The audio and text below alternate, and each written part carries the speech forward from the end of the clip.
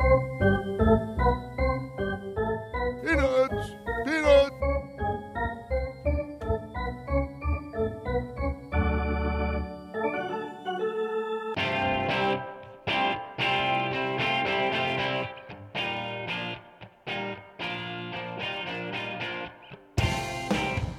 Good morning. Welcome to another installment of the Bat Around. I'm your host, Paul Valley. With me, as always, is my co-host, Zach Goodman. Zach, how are you this morning? Not too bad, Paul. Not too bad. How are you?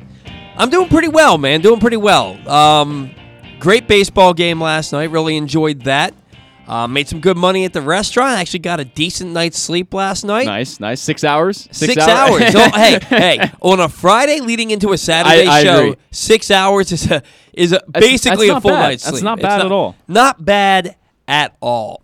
So the Bat Around, if you didn't tune in last week, is pretty much playoff-centric while the playoffs are going on. There's not much Orioles news because it's the offseason. So, right. But the offseason, there's always something going on with the team. However, that usually doesn't start until the week after the World Series. And that's intentional. Baseball pretty much asks their teams, hey, don't really do anything. Don't make too much noise because we want the attention on the playoffs. And rightfully so. I get that. Right. So not much going on. Some things did happen with the Orioles. All of the following news I'm going to share with you is courtesy of Rock Kabatko at MASNsports.com on his blog, School of Rock. So I want to give credit where credit's due. Orioles lost Zach Birdie after he was claimed by the Diamondbacks on waivers. Travis Lakins, who was removed from the 40-man roster when he was placed on the 60-day IL, cleared waivers, and he was outrighted to Norfolk. The Orioles now have 39 players on their 40-man roster, and they still need room to make room for guys returning from injury, guys like Keegan Aiken, Hunter Harvey, Jorge Lopez, Jorge Mateo, and DJ Stewart, plus Rule 5 eligible prospects DL Hall, Kyle Bradish, Kevin Smith, Blaine Knight, Cody Sedlock, Taron Vavra, Adam Hall, and Robert Newstrom. So basically, they need to make room for 1, 2, 3, 4, 5, 6, 7, 8, 9, 10, 11, 12, 13 guys. Yeah. So they need to find 12 spaces because right now they're at 39 on a roster of 40. And all of these guys are guys they want to keep. Well, it's interesting because you look up and down at, the 40-man roster and you say, well, the Orioles won, 52 games this year. There can't be that many good players that you want to keep, and it shouldn't be too hard to add these 13 guys because it's only 13, and the Orioles don't have really that many good players on this team that you need to keep on the 40-man roster. But then you start looking up and down at it, and you're like, I don't know if I get rid of him. I don't know if I get rid of him. It's like it gets tough, and the Orioles are going to have to make some really tough decisions. And I think there'll be a lot of guys that go unprotected that we'll be surprised about. I almost guarantee a guy like Adam Hall is not going to be protected. There's just not reason to protect a guy like that when you need players on the Major League roster going into 2022. I think that Adam Hall and Cody Sedlock are the two guys that you can probably expect. If they don't protect guys, it will probably be those two. Cody Sedlock's been left unprotected in the past. Yeah. So it would not be surprised at all. Adam Hall, who I've likened to Brian Roberts, did not have a good year. No, this year. He finished strong, but he did not have a good year. And there's other guys who have moved past him. Guys like Taron Vavra, who has a great hit tool, who you're going to want to protect in the Rule 5. So it's going to remain to be seen, which is the motto of this show these days. I do sniff an Orioles banter in the future, where we're probably going to take a look after the postseason. We're going to take a look at the 40-man roster.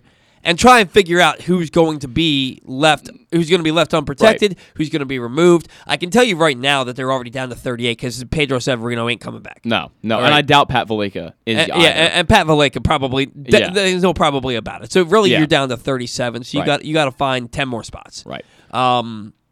So we're going to see how that goes. And again, that's probably going to be our very first Orioles banter topic once the World Series ends.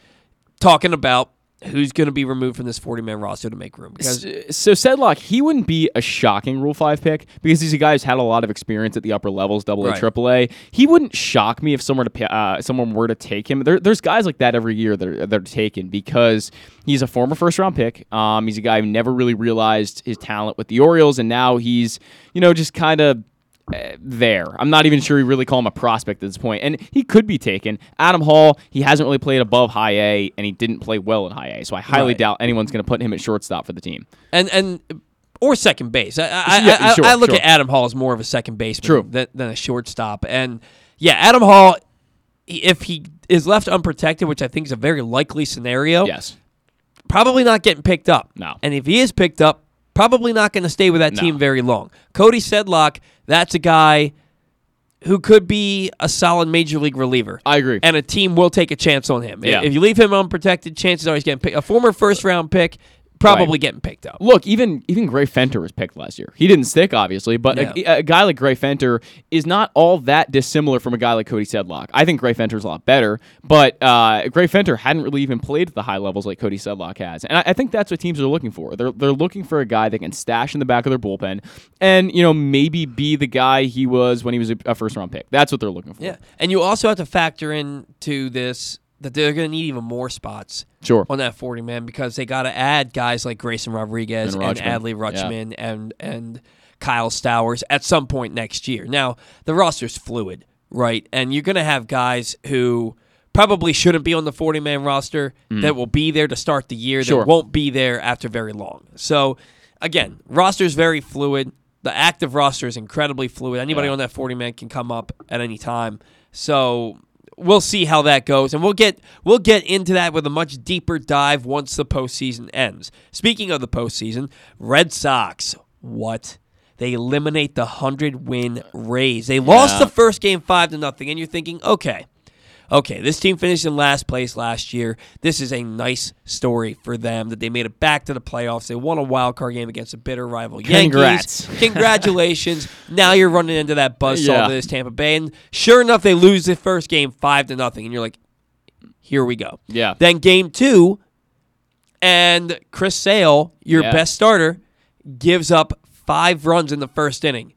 Here we go. This is going to be over quick. Yeah. Nope. They come back and put up 14. 5 home runs in that game. They win that game 14-6 going away. They win the next 2 games 6-4 and 6-5. Very competitive games. Very competitive series despite the fact that it only went 4 games. The Rays basically went with bullpen games all series. And I'm sorry. I hate that approach. I hate bullpen games in general. I hate bullpen games. I get it, man. The Rays don't want to pay their players. Okay, they simply don't. They don't want to pay their players. They don't want to move the team from St. Pete to Tampa Bay and build a new stadium and give that team, those fans, a legitimate place to go where they don't have to drive 35 minutes over a nightmarish bridge to get to that stadium. They don't want to put the stadium in their fans' backyards. And now they're talking about playing half their games in Montreal again and half their games in Tampa Bay. When I say again, they're talking about it again. I don't know how that's going to work. Well, there was the quote this week from the Tampa Bay president, Brian Auld, I believe is how you say his name. He said, "We've concluded that it is next to impossible that full-season baseball can succeed in Tampa Bay today." That was the quote he put out this week. Yeah, because you won't give your fans a new stadium. Right. Like, you're playing Tropicana Field. Have you seen Tropicana Field? It's not You can hit the ceiling with a home run in that stadium. Like, this is a problem. Tropicana Field were in Tampa Bay. Actually in Tampa Bay, not in St. Petersburg. You may not get 27,000 for a playoff game. Right. Yeah. You're going to get 27,000 on average every night. Right. Because it's easier to get to the ballpark actually in Tampa Bay. Right. They don't want to hear it. And they don't want to spend the money on their players. Yeah. And then I've never understood why people want baseball back in Montreal. No, it really makes no sense. I don't think they there's were a bottom 5 in attendance for like a decade, and then they lost their team. And not only that, all of those fans are now converted to Blue Jays fans. Everyone in Canada is a Blue Jays fan, pretty much, except all the Yankee fans, because there's a lot of them too. What I will say is that would change, right? People would go back to being Montreal fans, but would they be able to get respectable attendance numbers? I'm not sure. And the other thing is, if they're still the Tampa Bay Rays but playing half their games in Montreal, the Blue Jays fans aren't going to be Rays fans. Yeah, exactly. You know what I mean? So you would have to make the full-time move to Montreal, right? Which does not make sense to me. No. You lost a team to begin with because you're going to get people to show up, and now you want to take a team that has terrible attendance and bring them into Montreal and say, "Oh, now we can fill a ballpark." Yeah, I don't know about that approach. This to me sounds like a money grab by ownership. It sounds like a lot of things, and that's one of them for sure. But the other thing is, to me, it sounds like a failure. It just sounds like a failure. Where are they going to play? Are they going to build a brand new stadium in Montreal, but then keep the Trop as well? I think no. The stadium in Montreal still exists. Well, yeah, it's called Olympic Stadium, correct? Yeah, they play there. But it's old and horrible. Yeah, just like Tropicana Field. I guess you'd have to be renovations, but if you're going to have to renovate a field, then just build a new damn stadium and put it in Tampa Bay. Exactly. It's not that hard. It really isn't. Yeah, people that think that the Orioles are going to relocate. No, look no further than the Tampa Bay Rays in your own division. The Orioles, and their 110 losses and sub 800,000 fans for the first time in 50, 60 years, outdrew the Rays this year. They did. They outdrew the Rays. And the other thing I'm going to tell you right now is that if the Rays move to Montreal and they play, half their home games in Montreal and half their home games in Tampa Bay, how are you ever going to get fans to come to your games either? You have half of your fans in Tampa Bay, and then, actually, most of your fans are going to be in Tampa Bay because, again, you just don't know how much of a draw you're going to get in Montreal right off the bat. Nobody's going to travel to Montreal to watch the Rays. It's not like you're going to be, we're going to go to a Rays game tonight. We'll just drive up from Tampa to Montreal. Like, it doesn't work like that. How are you going to draw any sort of fan base, and how are you going to make people watch this team? And I think a lot of Tampa fans are going to leave. They're going to say, I'm done with this team. I don't care. I don't care about a team who wants to pick up and leave our city and go play in Canada, right? Yeah, they're alien. It was like, we should be like the Tampa Bay Rays. Bruce Cunningham says the Orioles want to be the Tampa Bay Rays. I sure the hell hope not. I don't know. I don't want to be like the Tampa Bay Rays. No. I don't want to lose star players every 3 to 4 years because ownership doesn't want to pay them. Mm-hmm. I don't want to have my team not be able to draw. I mean, look, my team already can't draw. But that's because they suck. They will draw. They will. The Orioles have proven they were in the top half of the league in attendance from 2012 to 2017 because they were good. Yeah. You get a good team on the field, you put a good product on the field, and the fans will come out. You build it. If you rebuild it, they will come. That should be the Orioles tagline. If you rebuild it, they will come. I don't want to be Tampa Bay. No part of me. No. The only thing that Tampa Bay does, and it's a big thing, is they win. Right. But now World Series. They've been to 2 World Series in their history. They've lost both of them in kind of convincing fashion. Like, don't be mistaken. Despite Blake Snell's stellar performance in Game 6 last year, that series was never in doubt. Yeah. Right? Yeah. Neither was the series in 08. No. Right? So, I don't want the Orioles to be the Tampa Bay Rays. I want them to win like that, but I want them to win a normal way, where in the playoffs, you're not saying, we're going to have a bullpen game. No, you're going to put your damn horses on the mound and let them go give you 6 to 7 innings of solid baseball and use your bullpen the way it's supposed to be used. Yeah, it worries me a bit because I think the Orioles are on the track to become a team that does things similar to the Rays. I just see it like that. I just don't because they proved that they will spend money. They do. When they were good, they spent the money. They'll spend more money than Tampa Bay, but also keep in mind half of what Tampa Bay really focuses on is keeping a good farm system, which I think the Orioles, that's going to be, even when the Orioles are good, I think their main focus is going to be, well, besides winning, keeping a great farm system. And that's what the Rays have done, and I think part of that is because they're not giving out these massive 7-year, $300 million contracts. I think part of it is just because they want to prioritize that pipeline. Well, no, but I mean, you can though. You can and still give out big contracts. You can, like the Astros do it, the Padres do it. That's fair. You can have a big time major league roster and spend 160. You don't need to spend 190 million. You can spend 140 to 160 million on your big league roster, which puts you right in the middle of the pack. And I think that's probably what the Orioles will be around. And that's what they did when they were winning. You can spend that much money and still have an elite farm system. You're building up your farm system right now because you know that in 5 years you're probably picking in the bottom third of the first round. Does this change what the Rays do coming, in the next coming years? No, because they're stubborn as an ox. Yeah, I agree. I don't think they're going to change. They will never, because it's worked. What needs to happen is it needs to stop working. Right? Because every year you look at what the Rays do in the offseason, you look at that team, and you think, at least I do. I look at that team and I'm like, how are they possibly going to win? Right. I mean, I look at their roster. I'm like, how are they possibly going to get back there?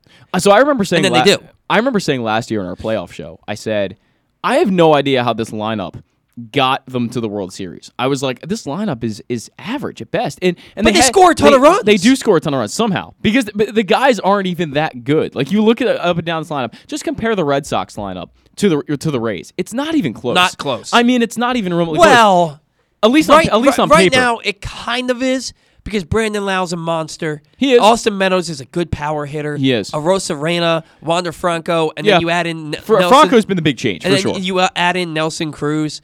You've got 5 30-homer guys in that lineup right now. When you look at what you expect Wander Franco to become and Randy Arozarena as well, it's a good lineup. But it didn't start out that way this year, right? And I just what needs to happen for the Rays to get their act together, like I said, is, and I didn't mean to cut you off there, I'm sorry. But what needs to happen is they need to fall flat on their face. They need to actually do what it looks like their team is going to do in the offseason, where they're going to go out there and they're going to be mediocre. And it needs to stop working. Otherwise, they're going to keep operating as if everything's great, as if fans don't matter. We put a winning product on the field. Well, TV's through the roof for them. Ratings is through the roof for them, but they don't draw because their stadium's in a terrible location and ownership doesn't seem to care. The good news is that the majority of money that Major League teams make is through TV deals. So I guess that's good for them. They're making money, but they're not really spending it. They don't really spend it. They're going to go out next year probably with a $75 million payroll like they did this year. Yeah. And we'll see how far they get. I don't mind the approach. I don't hate it as much as you do, I don't think. But because I see the point in trying to find as much value in every player as possible. I see that point. It's all the Moneyball approach. It's really what the Rays do. Yeah, no, I get the approach. Right. I have a little more sympathy for what they do than you do, I guess, but I also don't really agree with it in a way. Well, it's college sports. Yeah. It's college sports. That's fair. Like it's my whole gripe, like it works for them. They win, and I can't hate on that. Is I'm coming at it from a fan standpoint. You're going to tell me to get excited for Adley Rutschman, and then 3-4 years from now tell me, oh, we don't want to pay him. We're going to let him go. We're going to bring so you're going to tell me that? You're going to tell me to get excited for Grayson Rodriguez and Kyle Stowers, and then you're going to trade them for somebody I don't know and tell me that you're going to make them into the next Grayson Rodriguez or Kyle Stowers? Like, that's my issue. The constant cycle. As a fan, I can't get attached to any players. It is college sports. Yeah. On a professional level. Everyone's out the door in 3 or 4 years. Yeah. I hate that. That's what we have college sports for. If I'm watching a professional team and I'm buying their merchandise and I'm buying a player's jersey, I want that jersey to last for longer than 3 years. I 100% agree, and I think the Orioles will do things differently than that. I just don't. The point I keep trying to make is that I think the Orioles will very much keep. I'm trying to find the best way to put this. The Orioles will refrain, is the best way to say it, from giving out giant contracts. I just don't see it. But I see them having a lot more than a $75 million payroll. I think that they'll give out the one or two. I think that a guy like Grayson Rodriguez or Adley Rutschman, you give that contract to. Maybe in-house. I see it way more. Yeah, no, I don't expect them to go out in 3 years when, I don't know, Joe Schmo is tearing it up. Yeah. Let's say that Joe Adell is tearing it up for the Angels. There we go. And when he becomes a free agent, he's going to command an 8-year, $264 million contract. Right. Let's say, so looking at $33 million a year. I'm not saying the Orioles are going to do that. They won't. They're not going to. But I do think they're going to give the money to their guys who are already here. Yeah, I do think that. We got to get through this quick because we got to get Stan on the line here in a matter of moments. Actually, do me a favor and call Stan now. We don't want to keep him waiting. But yeah, so the Red Sox eliminate the Rays. They go on to take on the Astros last night, who eliminated the White Sox in a battle of old school managers, Dusty Baker and Tony La Russa. And what it really comes down to, because these are equally talented rosters, what it really comes down to is the Astros have that playoff pedigree. They've been there. They've done that. They know how to win in the playoffs. And the White Sox, while very good and extremely talented, are basically just, they're young. They're young. They're not experienced, and it showed in the playoffs. The Astros were far and away the better team, not because of talent, but because of experience, because of having been there. And we're going to talk about that in Orioles banter. We're going to get into that a lot deeper. And we're going to talk about maybe why could Rick Renteria really have not done the same thing with this ball club? I have a lot to say on that matter. Yeah, I know. So do I. We're gonna get into that in Orioles banter. Braves eliminate the Brewers in the series, dominated on both sides by starting pitching. It was the series that nobody was talking about because you have Dodgers Giants. We get that. Red Sox Rays. We get that. Astros White Sox. Baker versus La Russa. Two really talented teams. We get that. Braves and Brewers kind of flew under the radar. We're gonna talk about how I think the Braves are a really strong matchup for the Dodgers. But we'll talk about that later. Let's get to Stan the Fan. Charles, Stan, how are you doing this morning? I'm good, guys. I hope you can hear me on speaker. Yeah, we can hear you. It sounds like you're in the car. Where are you headed? I'm driving out to Elkton for the Maryland 5-Star event. Oh, that's right. That's right. Yeah, the first ever, and I'm keeping my fingers crossed that the weather stays as beautiful as it is right now, but they're calling for some heavy showers, thunderstorms later in the afternoon. We'll see. But I went out there Thursday. It was really very entertaining. I won't say that I know exactly what I'm watching, but it was entertaining, and I'm excited to go to the first ever Maryland 5-Star.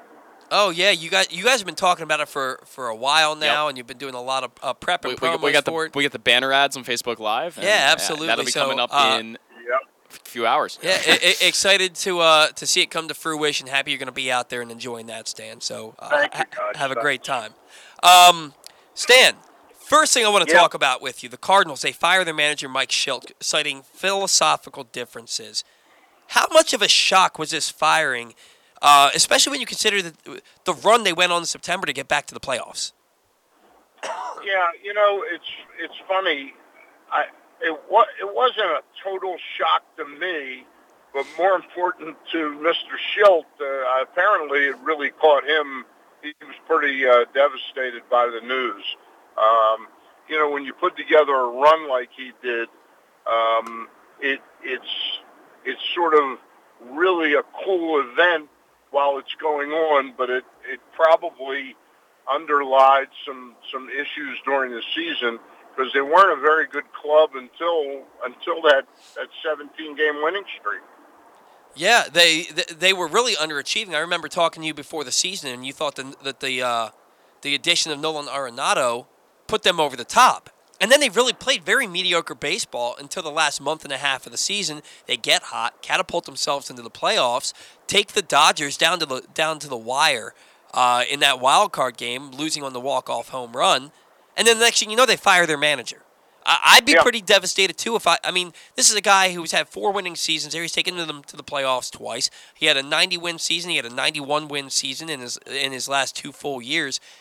And I don't want to steal any thunder from Zach, because Zach's going to sound off on that later in the show. I have a lot to say. It just doesn't make a lot of sense to me.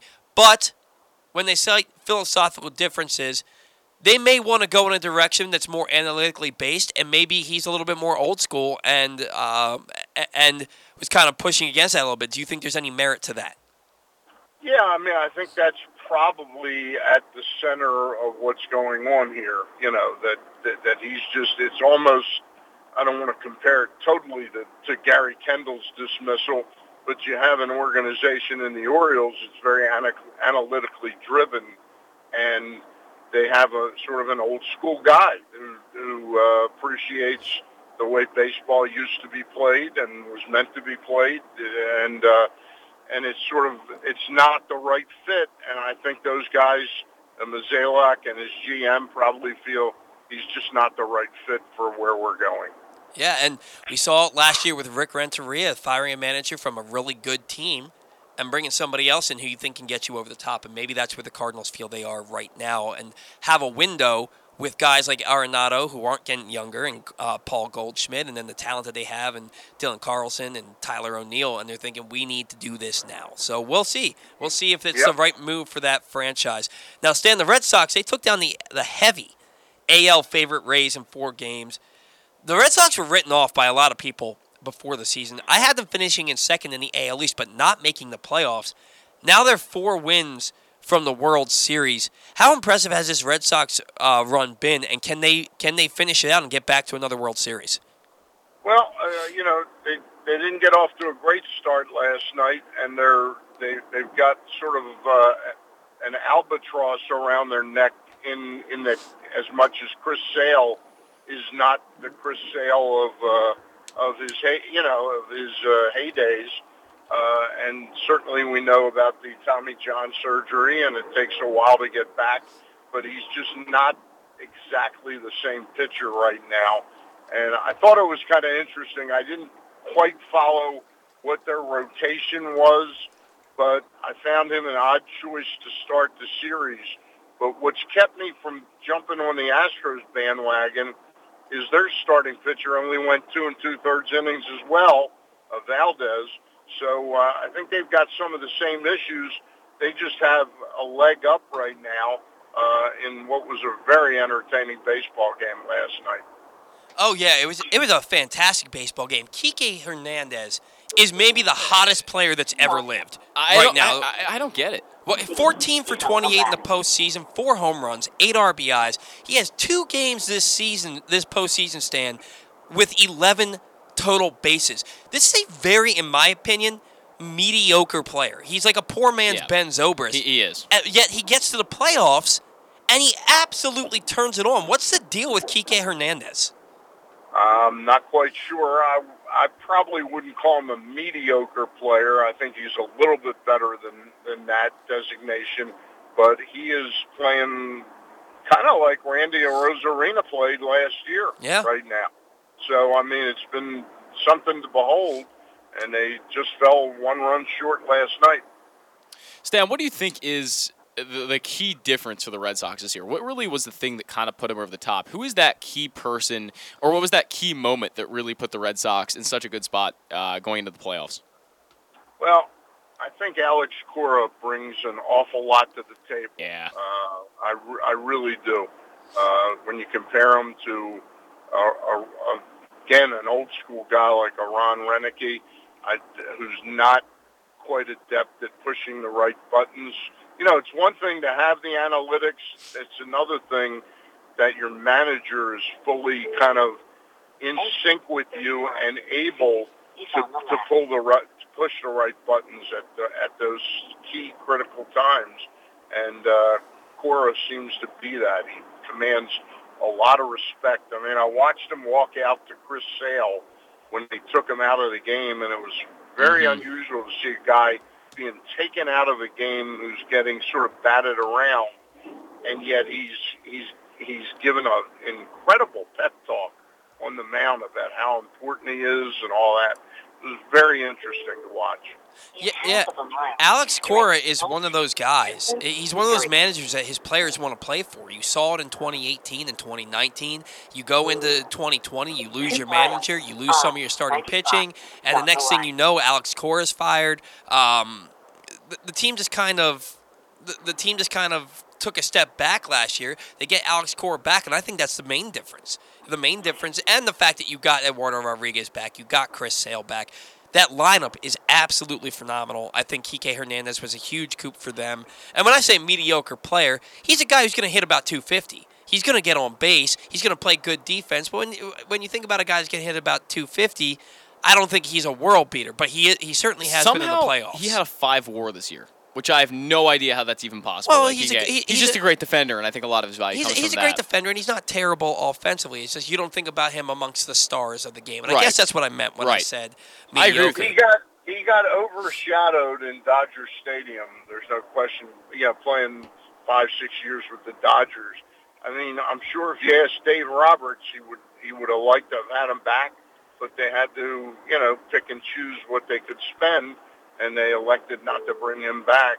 But maybe, maybe he's just suited better to Fenway Park, Yeah, well, a lot of hitters are suited better to Fenway Park. It is certainly a hitter's ballpark. That's for sure. Good point. Now, talking about the Astros and the White Sox for a second, because the Astros had to beat the White Sox to get to face the Red Sox in the ALCS. Both very talented rosters and very comparable rosters. The White Sox are clearly much younger than the Astros. You have 2 veteran old-school managers in Dusty Baker and Tony La Russa. Was the main difference in that series really just the playoff pedigree and experience that the Astros have? I think that's an excellent point, Paul, because when you look at them, the White Sox kind of remind me of them. I mean, they don't have sort of the exact personalities yet of an Altuve or Correa, who are kind of the two keys to that engine there, along with Alvarez. But I think the playoff pedigree has an awful lot to do with what they accomplished in that series. Yeah, That, and I just have to be honest. I know it's not the question you're asking right now. I really don't. I didn't have good vibes with the La Russa hiring, and you guys brought up a good point earlier in the conversation by saying couldn't Rich Rennery have done the same thing? I don't think they got all that they bargained for with Tony La Russa. Stan, did you see La Russa's post-game press conference when they lost, when the White Sox finally lost the series? No, I didn't. I didn't catch much of him this year. The things coming out of his mouth were bizarre. He spent a lot of time being ticked off about the player getting hit. It just felt so bad. It was just like he just kind of sat there and just he was like sulking the whole time. And obviously he just lost the playoffs. So I get it a little bit, but there are a lot of coaches who were like, I'm proud of our guys, I'm proud of what we did. And he didn't really do any of that. He just kind of sat there and went, okay, to all the reporters' questions and just kind of like 1-word, 2-word answers, just furious, just sulking. Like, this guy's not a leader. He's a terrible manager. And I really he has a great, at this point in his career, Paul. I'm just saying. He's a Hall of Fame manager. Right, but at this point in his career. That doesn't make him a good manager 10 years or 11 years after that's he my retired. Point. I think at this point in his career, he's not a good manager anymore. He's not a good leader. He doesn't stand up for his guys. I think the number one thing I witnessed all year, and I always allude to my fantasy baseball team, because I had Hendricks on my team, I got to watch how he used the bullpen. This is a guy that in his heyday kind of invented modern bullpen usage, and I thought his bullpen usage was terrible this year. Absolutely terrible. Yeah. Yeah, how do you have the two best closers in the game in your bullpen, and you have that starting rotation, you have a bullpen that has Liam Hendricks and Craig Kimbrell, and you don't win?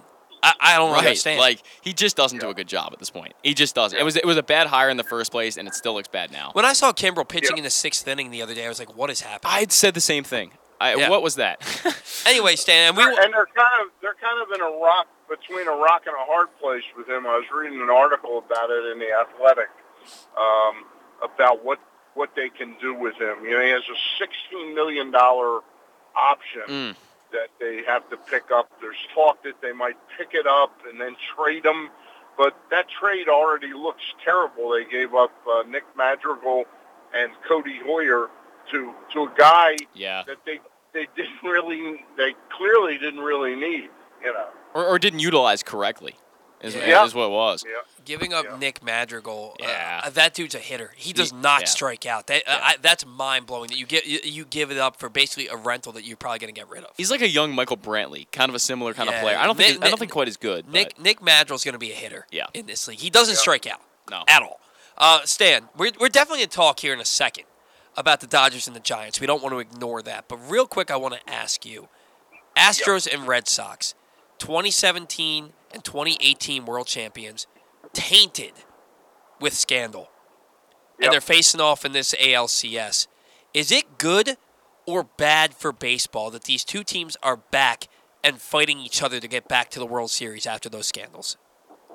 That's a really good question. I wouldn't say that it's either good or bad. I mean, it shows that they were both really good teams without the cheating. It's interesting to go back to think. I always kidded around about it. Boy, it's not really that hard to hit when the trash can tells you what's coming. But Altuve is a remarkable player. Correa is a remarkable player, and they've got like a threesome. They've got a threesome with Alvarez that's just probably the most dominant I've seen in years. And the surrounding cast is real good too. I mean, I always thought Michael Brantley was such a beautiful fit for that team, and it happened just a couple years after the Orioles were real good, but they never had a hitter in their lineup. In their good days from 2012 to 17, that was the like of Michael Brantley. That one guy that was really tough for pitchers to get out. And Brantley has been that guy. And while he's not exactly the player he was 3-4 years ago, he's still pretty damn good, too. Yeah, no, Brantley's a very good player. Yeah. Yeah, and so it's certainly interesting to see. Maybe it's one of those things where people can kind of put it to bed, these scandals. It doesn't mean they didn't happen and that you forget about them, but maybe this series helps people just kind of move on and say, well, yeah, these teams cheated, but they're also really good. Mm-hmm. Yeah. Stan, again, and you guys, we talk every Saturday. I was pretty pissed off about Boston getting that number 4 pick, yeah. We were too. Number 4 pick in the draft. I really thought the commissioner abdicated his responsibility. I agree. Yeah. Stan, a question for you on the cheating scandal from the Astros, from the Red Sox, from really all of them, because there were multiple cheating scandals that were probably happening all around the same time. Even the Yankees were rumored to be part of it. But specifically for the Astros, because it seems like theirs was the most, I would say, advanced and the most effective. How much of a difference do you really think it made? Because now you look at a guy like Carlos Correa, you look at Altuve, all of, basically the two guys that got called out for cheating the most, just had great years in 2021. So how much do you think the cheating really helped them a few years ago? I think it helped. I don't think there's any question that it helped. I think you have, while they've been able to come back now 3 years later and perform at high levels, there's no question the confidence that, look, the Orioles are a tough team to sort of use as a marker, but they would so dominate us, our pitchers, and, our pitching staffs were not good in like 16, 17, 18. They weren't real good, and it was clearly they haven't been good since in 19, 20, and 21. But it used to almost look when we play the Astros like they knew what was coming. I mean, there's just an awful lot of confidence. There's an aura of confidence that team had that defied belief almost. Yeah, no, and the crazy thing is, and this is what I was talking about with the playoff pedigree, they still have that confidence. And you heard Correa and Altuve say in their post-game interviews last night, this is kind of, they basically said, I'm paraphrasing here, this is what we do. We've been here before. We know how to do this. This is why we win. And I thought it was a good point. And I'm hoping that maybe this will be like, people will, you never forget the scandal, but you kind of just realize these teams were really good even without it, and they're proving that right now. Now, moving on to the Dodgers and Giants, it was a series for the ages, Stan. There were 2 shutouts, 2 games decided by 1 run. Now, with how good that series was, does this make you want either a 7-game division series, or B, the rule to come back where you can't face a division opponent in the division series? No, I'm certainly not a big proponent of the not facing the division, because if you had that rule in place, we would have been deprived of what was a terrific series. Yeah. I'll be honest with you. I'm having a little trouble wrapping my arms around last year's playoffs. Kind of felt more right that more teams were in it. I sort of, when you unveiled, once you got past the 1-game playoff this year in both leagues, the wild card game, it was like, wait a minute, is this all there is? There's only 2 more series? Right. But I wouldn't say that I'd be in favor of this first series having 7 games, but I'd probably be in favor of having 1 more layer of playoffs.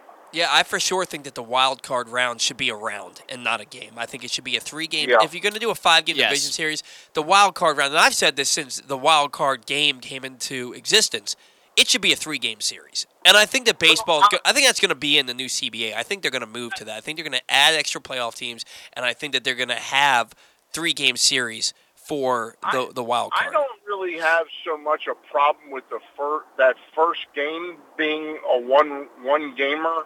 I would say I'd probably let more teams into the playoffs, especially today with some of the upper level teams.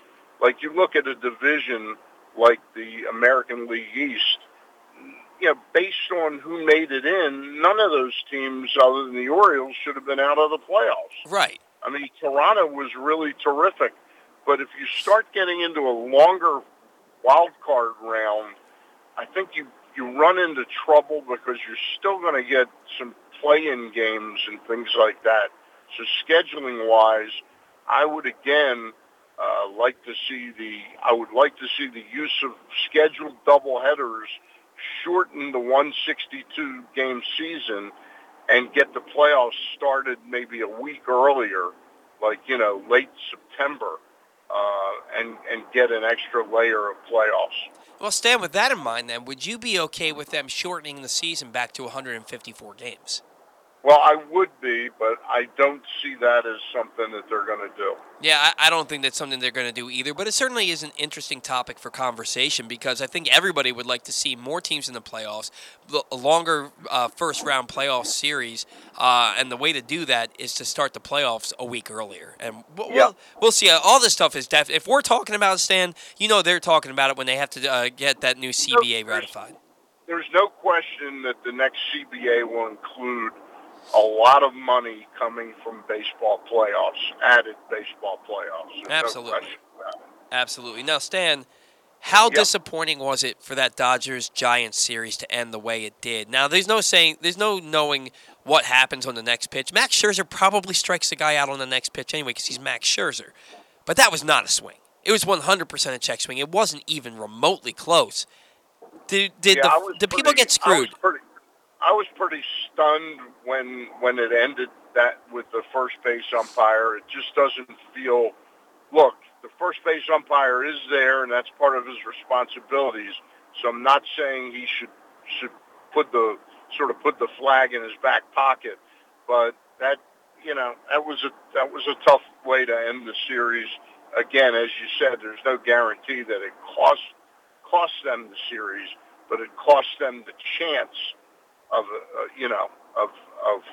figuring how to score a couple of runs off of Scherzer there. Yeah. And if Flores is a really talented hitter, and there's no question that Flores could have come back in that. Oh, yeah. No, and the thing is, going into that bat, Flores in his career against Scherzer was 0 for 17. But the playoffs, magic happens in the playoffs. And it's the moment setting up, the way that game played out, the way that series played out, the perfect ending. And sorry to the Dodgers fans, the perfect ending would have been a walk-off by the Giants. And the check swing kind of took that away. Now, again, chances are Scherzer gets his guy.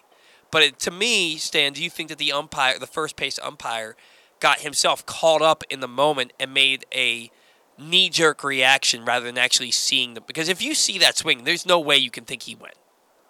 Yeah. Well, again, as Curtis Granderson said on the post-game show, it's always easy on the, sitting on your easy chair watching the replays going, that's not a swing. He saw something that prompted him to say, yes, that's a strike, and that's the way baseball is played right now. So I would say he probably got caught up in the moment a little bit. Yeah, yeah, I for sure. It's unfortunate.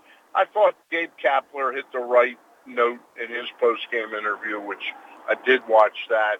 I thought he made it clear it made the disappointment of the loss a little bit. They were going to do something. Well, before we let you go, Stan, the other series that nobody talked about, the afterthought of the postseason, Brewers, Braves. Braves win it 3-1. Pitching was phenomenal. They shut out the Brewers twice. The Brewers scored 6 runs in the entire series. The Braves despite not having Ronald Acuna Jr. Are you there, Stan? Did we lose you? All right, we lost Stan. What I was gonna ask Stan was if he thinks that the Braves roster is talented enough to take on the Dodgers and beat them. This is a team that took a 3-1 series lead on the Dodgers in the NLCS last year before losing the final 3 games of that series. I think it's an interesting matchup. And again, we're going to get into that in Orioles banter. Real quick, and will you do me a favor? Will you text Stan? Yes. And just be like, hey, we got to move on anyway. We'll talk to you next week. Just let him know.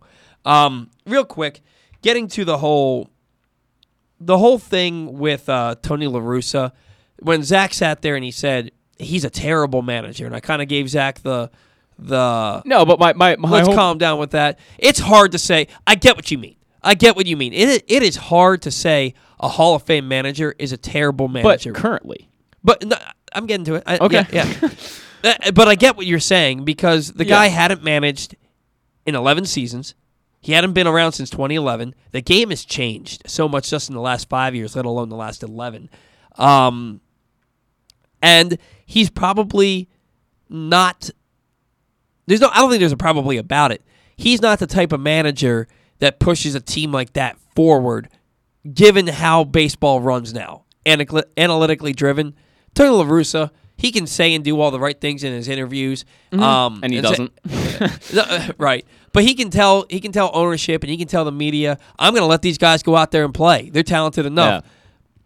But he doesn't have that analytical background. It's not saying he can't get that.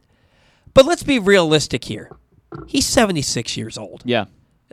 I'm 37. I'm already getting set in my ways. Okay? You're not going to tell me that a guy like Tony La Russa, who gets pulled over and says, "Do you know who I am? I'm a Hall of Famer." You're not going to tell me. You're not going to tell me a guy like that is suddenly open to changing his mindset when it comes to managing a baseball team.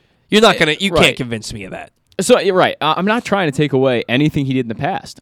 He's a great manager in the past. Now, to me, he's not good. He's bottom of the pack. Analytics are such a big part of the game, and leadership is such a big part of a manager's job. And I don't think he does either of those things well at this point. Again, his post-game interview was just like sulking and just upset. And I'm like, this is not what good leaders do. They say, I love the effort the guys gave. They don't just sit there and kind of, give a one-word answer to reporters' questions. Yeah. And what was the player's name? It's escaping me right now. He played for the Orioles in their minor league system. He was the Rookie of the Year favorite the first month of the season. He was tearing the cover off the ball.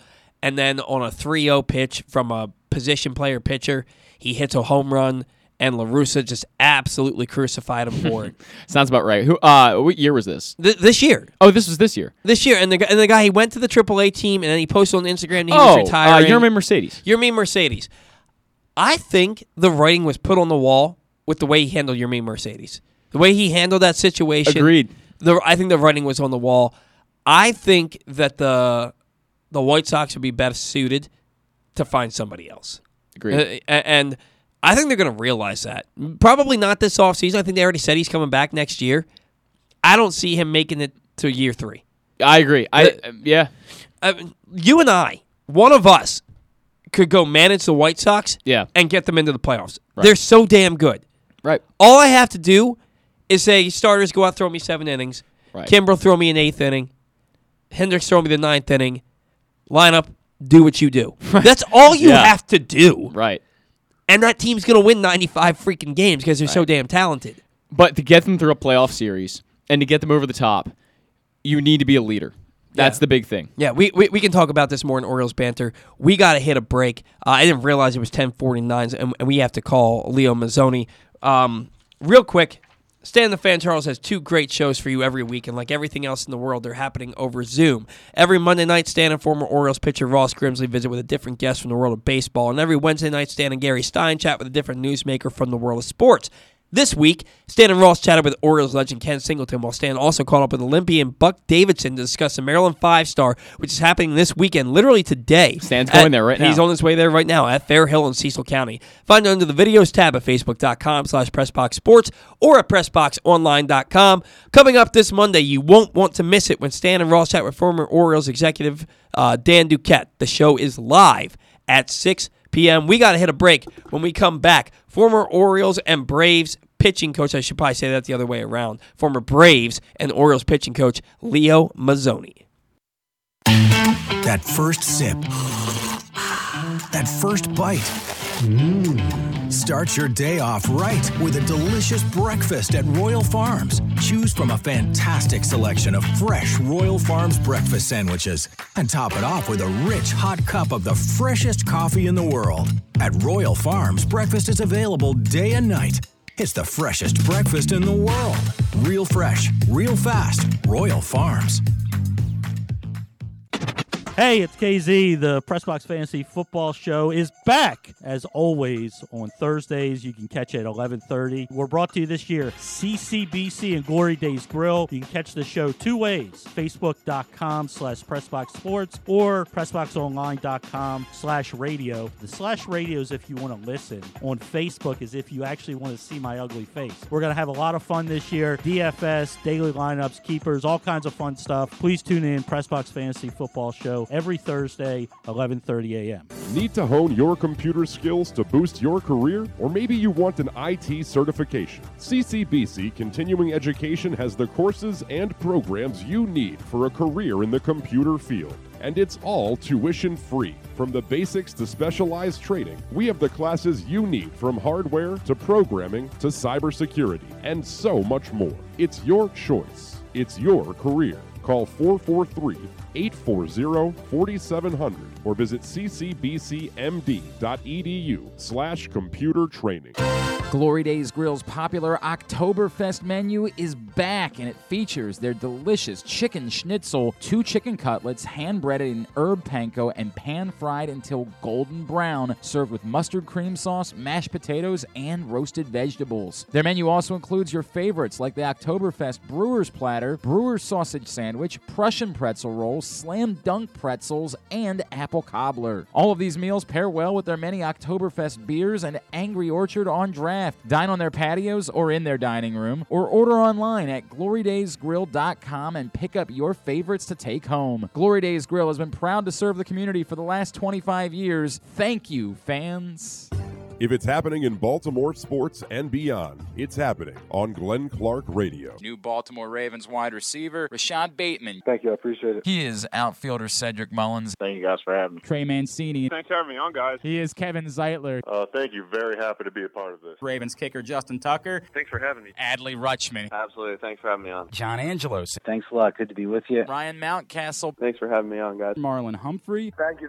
Quarterback for the University of Maryland, Talia Tungavailoa. Thank you guys for having me. He is J.K. Dobbins. Thank you for having me. I had a great time. The great Ray Lewis. Always good to be on. Coach Mark Turgeon. Appreciate it, guys. Thank you. He is Mr. Cal Ripken Jr. Good chatting with you. Glenn and Kyle are live Monday through Friday, 10 a.m. to noon, and archived anytime. Watch facebook.com/PressboxSports and listen to PressboxOnline.com/radio.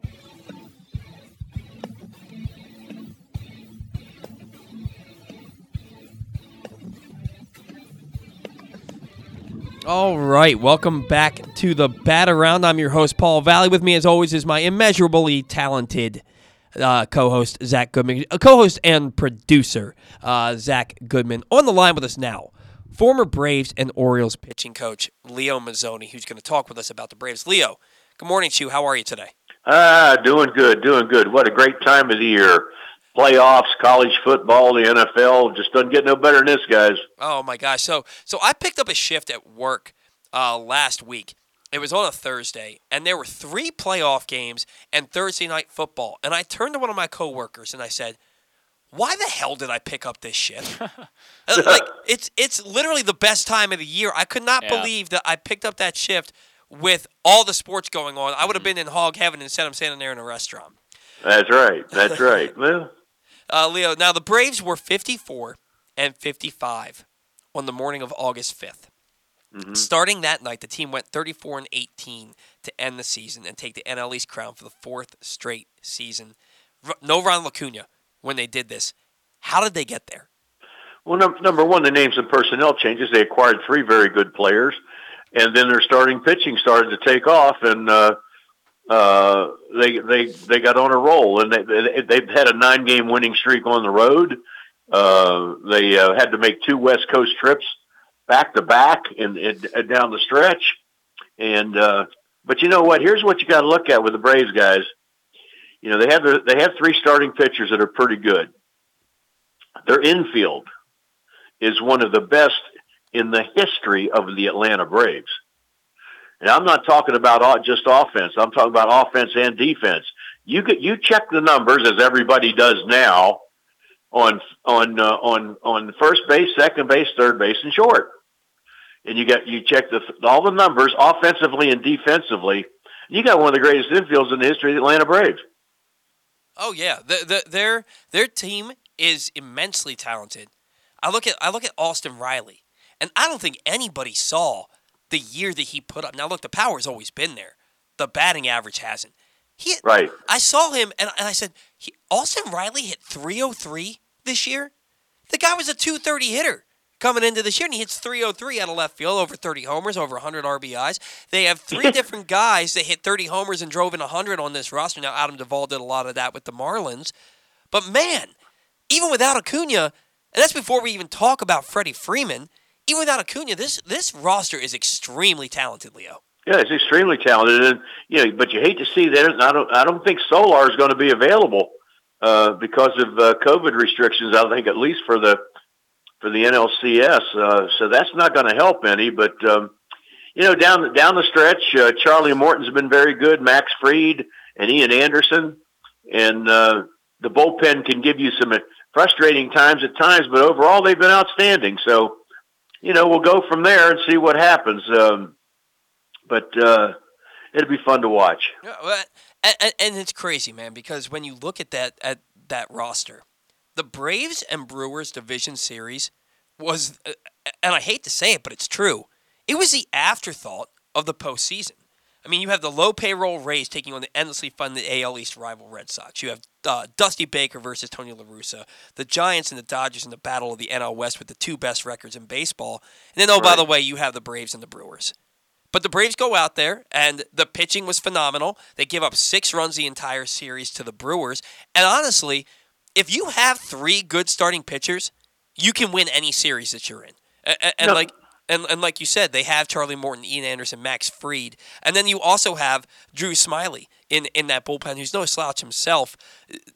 They're going against the Dodgers in this NLCS. How strong of a matchup are they? I think that they have a good shot here. Well, I think I'm sure you have a good shot. I've been involved in so many of these games that it's a crapshoot, and you can. And we always used to say you're only as good as tonight's starting pitcher, so that sets the tone for the ball game if you leave them in long enough. Anyway, that's a whole different story for me. Anyway. I think we're on the same page there. I went on a rant earlier in the show. Yeah, right. But anyway, you look and you say, well, the Dodgers got the starting pitch, and they're I'm sure the Braves are the underdog, but we were underdogs years ago and won, and we were favorites years ago and didn't win. So, it comes down to starting pitching, which the Dodgers their starting pitch and their bullpen is outstanding. And, but, the Braves pretty much have the same thing. And, if the Braves can exploit weaknesses, which they certainly did against Milwaukee, they found out that Milwaukee's hitters weren't even close to hitting a breaking ball, and they fed them a ton of them and shut them down. So if they can read what the Dodgers like and what they don't like, but here's the one thing. If you're the Braves, you can't, and Bobby Cox used to tell me this all the time, you can't overanalyze. You can't overthink it. In other words, we based our attack on what our pitchers do best, not who they were facing. Yeah, it's you got to go out there and play your game. You got to go with what got you there, and that's why I'm on the same page with you with pulling these pitchers too early. It seems like managers kind of tend to get it. I don't want to say they get a little scared, but I don't know what other word to use, because in situations in the regular season, you leave your starting pitcher out there and you let him do his thing. If he starts getting a little bit of trouble, you trust him to get out of it. In the playoffs, it's a whole different animal. The guy lets a guy on base in the 6th inning, and you're pulling him instead of letting him try and work through it. Right. I don't understand the approach. Go with what got you where you are. There's a reason it worked, right? Absolutely. But I the way the game's played now, why in the world would the Cardinals let go of their manager? Yeah. After a great, what they said? philosophical differences. You know what that means? That means the manager, they've taken the power out of the manager's hands. Yeah. It's something that Aroud said a week or two ago. He said he ain't going to tell it what team, but he was doing a game during the season. He went upstairs to visit in the front office, and there was 30 guys around the table, 30 analytical guys around the table making up the lineup for that night's game to send down to the manager. Yeah, it's I'm sure you've seen the movie Moneyball. It sounds like the same exact thing where it's. Oh, this going way beyond that. Yeah, but basically saying the front office saying this is the team that we want to build and this is what we want you to do, and the manager being like, well, this is what I have to do to win games, and not being on the same page. That's exactly what it sounds like to me. Now, getting back to the Braves as a whole, it really seems like Freddie Freeman, reigning MVP, hits the game-winning home run in that series-clinching game against the Brewers. Yeah, off of a real good left-hander. Yeah. He's got to be the most underrated player in the game. People don't talk about him in the same breath as they do these other big-time players, but he's as steady as they come. Freddie Freeman is an all-time player, and he's so underrated. Why is that? Well, I think just a lot of times down in Atlanta area or some. You get more publicity in the Northeast. Certainly you would in New York, Boston, Baltimore. It's just a different place where people live. I mean, if he was in Chicago or L.A., sure. And but no, well, Freddie's getting some kind of publicity. He's the reigning MVP. Yeah. And you know what he does? He goes about his business quietly. He doesn't and very professionally. I remember one time. Some noted people told me, he said, the Braves are boring. And I said, why is that? He said, well, because they just go out and play, There's nothing crazy going on. There's no controversy. There's none of this, none of that. And so therefore they told us that when we were winning all those games in the 90s and the 2000s. And, you kind of hear the same thing now, but I think a lot of that has to do with Brian Snitker, who I think is a great manager and one of the few managers left that can understand the so-called old school, which I don't believe it is, and then the modern game and combining the two. He does the best job of any manager in the big leagues. And the other manager I'm rooting for is Dusty Baker. How can you not? Yeah. How can you not? Unless you're playing him in the World Series. Well, yeah, you know what I mean. Yeah, no, I know. But yeah, how can you not root for Dusty Baker? On his fifth team, has been to a World Series but has never won one. This is certainly the time for him, right. Assuming he's not playing the Braves in the World Series. Now, you talk about winning all those games in the 90s and the 2000s. Amazingly, the Braves have only missed the postseason 10 times since the start of the 91 season. And in that time span, they've only posted 5 losing seasons. 5 losing seasons in 31 years. How has this franchise sustained success for so long? Well, I think it's sustained it so long because of the tremendous scouting system that they have. And they really do a great job of that. And then you have a chain of command in the front office that when you have strong people in the front office and they work with the people downstairs. I think it's a communication thing, and they do their homework. So it's certainly the scouts have a whole heck of a lot to do with it. Well, absolutely. I think it's good ownership. I think it's good management, good scouts. The team is just run, in my opinion, so well. I think they're one of the model franchises in all of baseball. And look, no question. This team, what they get to the playoffs in bunches. They just seem to go year after year after year. They'll have a year or two off, then they'll go year after year after year. That's what they do. They're back on another run of postseason berths. We mentioned it, 4 straight NL East titles. But the World Series, Leo, keeps eluding them. Now, they went to 5 in an 8-season stretch from 91 to 99, excluding 94 because of the strike. None since. They were up 3-1 against the Dodgers last NLCS. They lost the series. Right. And I remember talking with you about this last year. Is it good enough to just get there, or do they need to win one? Is it time to put up or shut up when it comes to the Braves getting to the playoffs? Are they just tired of it now? We got to get back to a World Series. Well, this is a different era. It's a separation between what we were, where we went 5 times and won once. And we apologize to nobody for winning 1 and losing 4 because the other team you're facing is pretty damn good too. Yeah. And so anyway, and they were all very competitive. As you know, some of them the greatest World Series in the history of baseball. Well, that doesn't even enter the thought process of the modern-day Atlanta Braves. The Atlanta Braves, what they're thinking about is this, and only one thing. We were 1 win away from going to the World Series.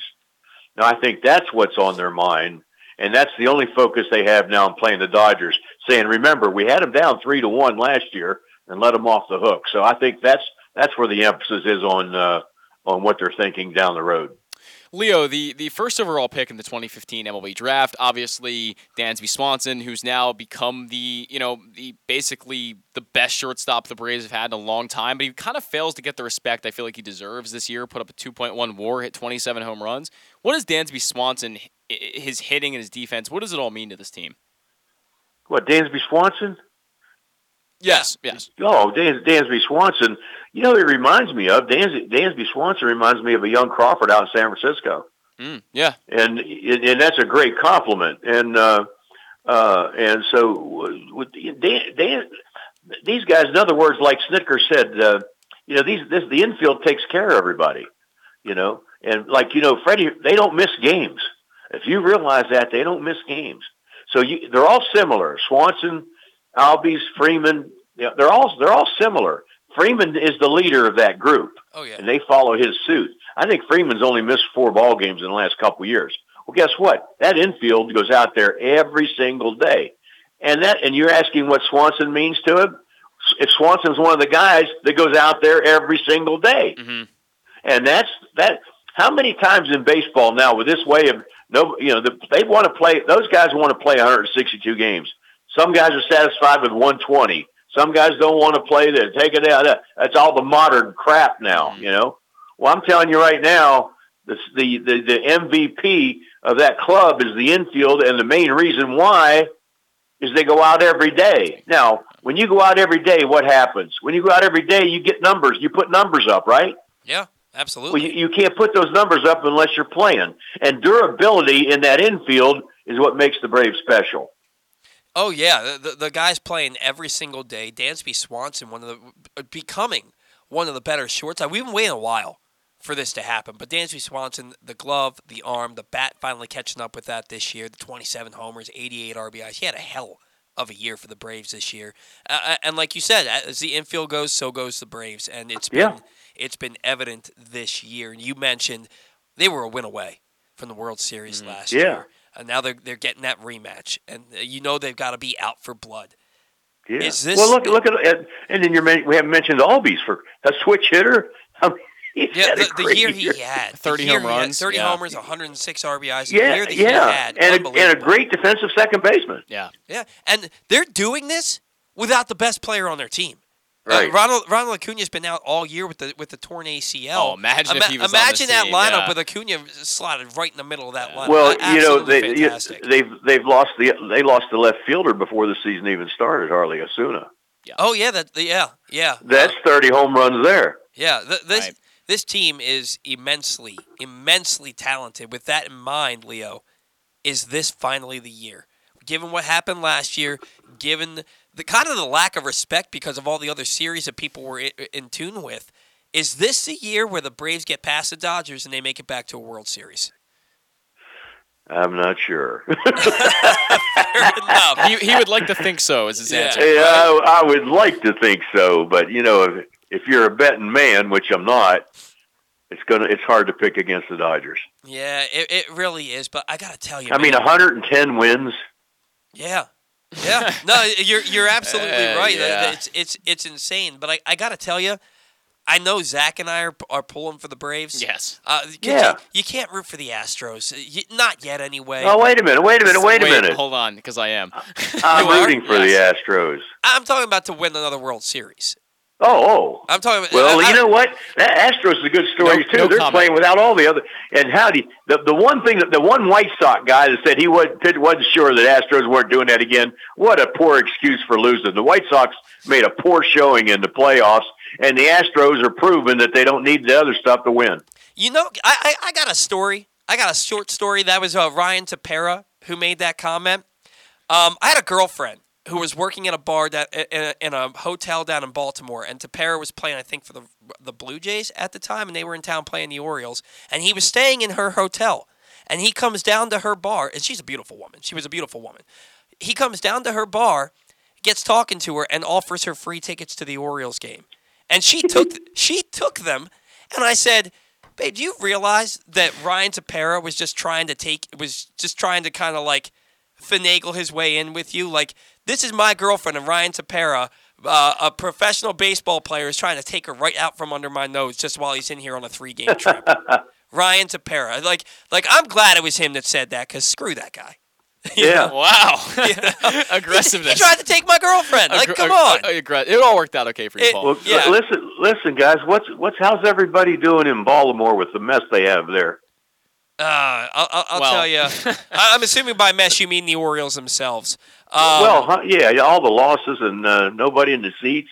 I hate to see that. I'll tell you, Leo, we do this show every Saturday throughout the entire year, and it's really hard. It's really hard because they're so bad. But what we have to do is, so like, for example, they have the top pitching prospect in baseball in Grayson Rodriguez. We all know who Adley Rutschman is. Everybody in the world knows who he is. But Grayson Rodriguez, his first start in Bowie, 6,000 fans showed up in Bowie to watch that guy. All brought out gas cans because the guy throws gas. This team is dying. This city is dying for a winner. And I think they've proven that once that winning team gets on the field, they're going to come out in droves. Oh, the people will be out there, absolutely. They're going to come out in droves. It's just we're getting a little forlorn about this. They're really only in year 3 of the rebuild because 2020 really didn't count. It was a lost minor league season, a lost year of progress, and only 60 games. It's hard. It's hard. We see the light at the end of the tunnel. We're ready for it to be here now, but we probably got another year or two before they get back there. It's been rough, to say the least. Well, hopefully it gets it better, because I know they have some of the greatest fans in the world there. When you just need to win a little bit. You don't have to be winning at all. Yeah. Get back into winning on the winning side. Yeah, absolutely. We're ready for it, and we can't wait for it.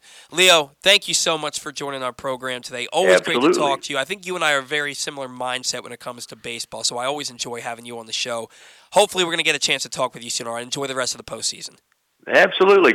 Give me a call whenever you want. Absolutely. You have a great weekend. Take care. Okay, you too. Bye. Love talking to Leo Mazzone. The guy's he's just a baseball guy. I really enjoy that conversation. He's just a lot of fun, and he really is into the conversation. He's really invested in what he's talking about. He really has passion for baseball. Right, and he and I, like, leave your starting pitcher in there. Let your guys go out there and play 150 games. Like, that's how you win. That's how you build team chemistry. Like, I don't think you can understate the importance of having the same 4 guys in your infield for 150 games a year.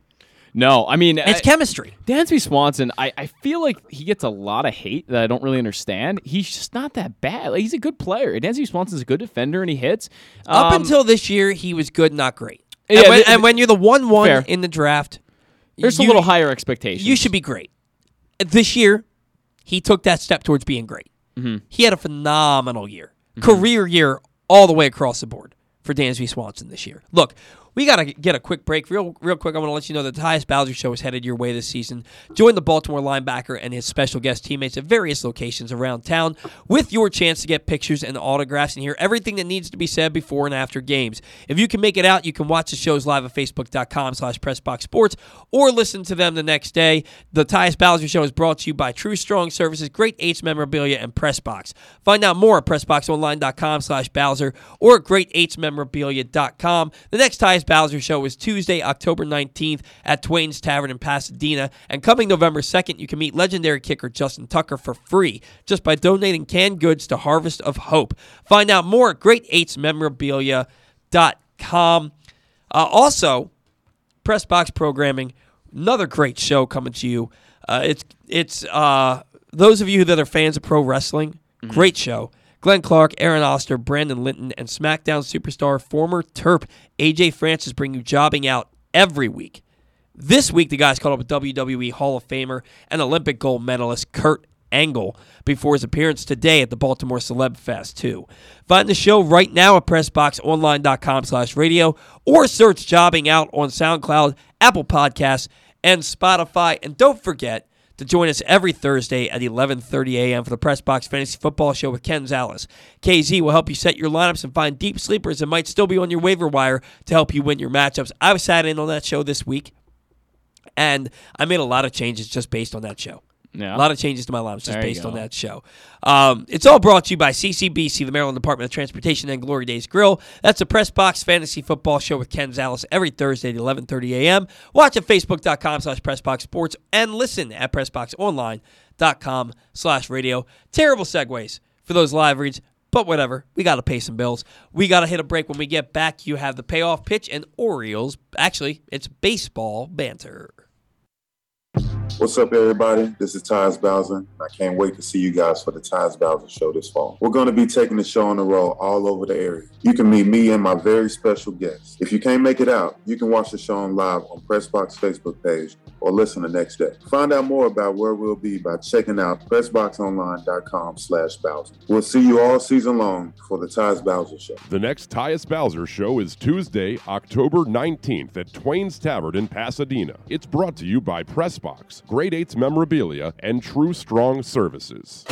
Glory Days Grill's popular Oktoberfest menu is back, and it features their delicious chicken schnitzel, 2 chicken cutlets, hand-breaded in herb panko and pan-fried until golden brown, served with mustard cream sauce, mashed potatoes, and roasted vegetables. Their menu also includes your favorites like the Oktoberfest Brewer's Platter, Brewer's Sausage Sandwich, Prussian Pretzel Rolls, Slam Dunk Pretzels, and Apple Cobbler. All of these meals pair well with their many Oktoberfest beers and Angry Orchard on draft. Dine on their patios or in their dining room, or order online at glorydaysgrill.com and pick up your favorites to take home. Glory Days Grill has been proud to serve the community for the last 25 years. Thank you, fans.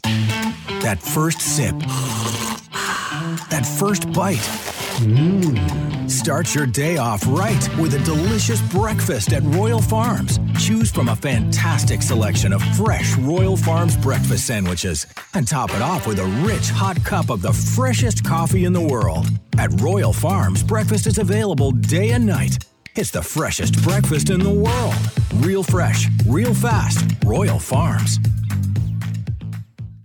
The biggest pro wrestling stars today and all time all have one thing in common. You've heard them on Jobbing Out. Matt and Nick Jackson, the Young Bucks. Thanks for having us, man. Appreciate it. The great Kurt Angle. Thanks for having me on the show. I appreciate it. Matt Riddle. Yeah, man. Thanks, man. The champ, Drew McIntyre. Oh, thank you for having me. The great Ron Simmons. Damn.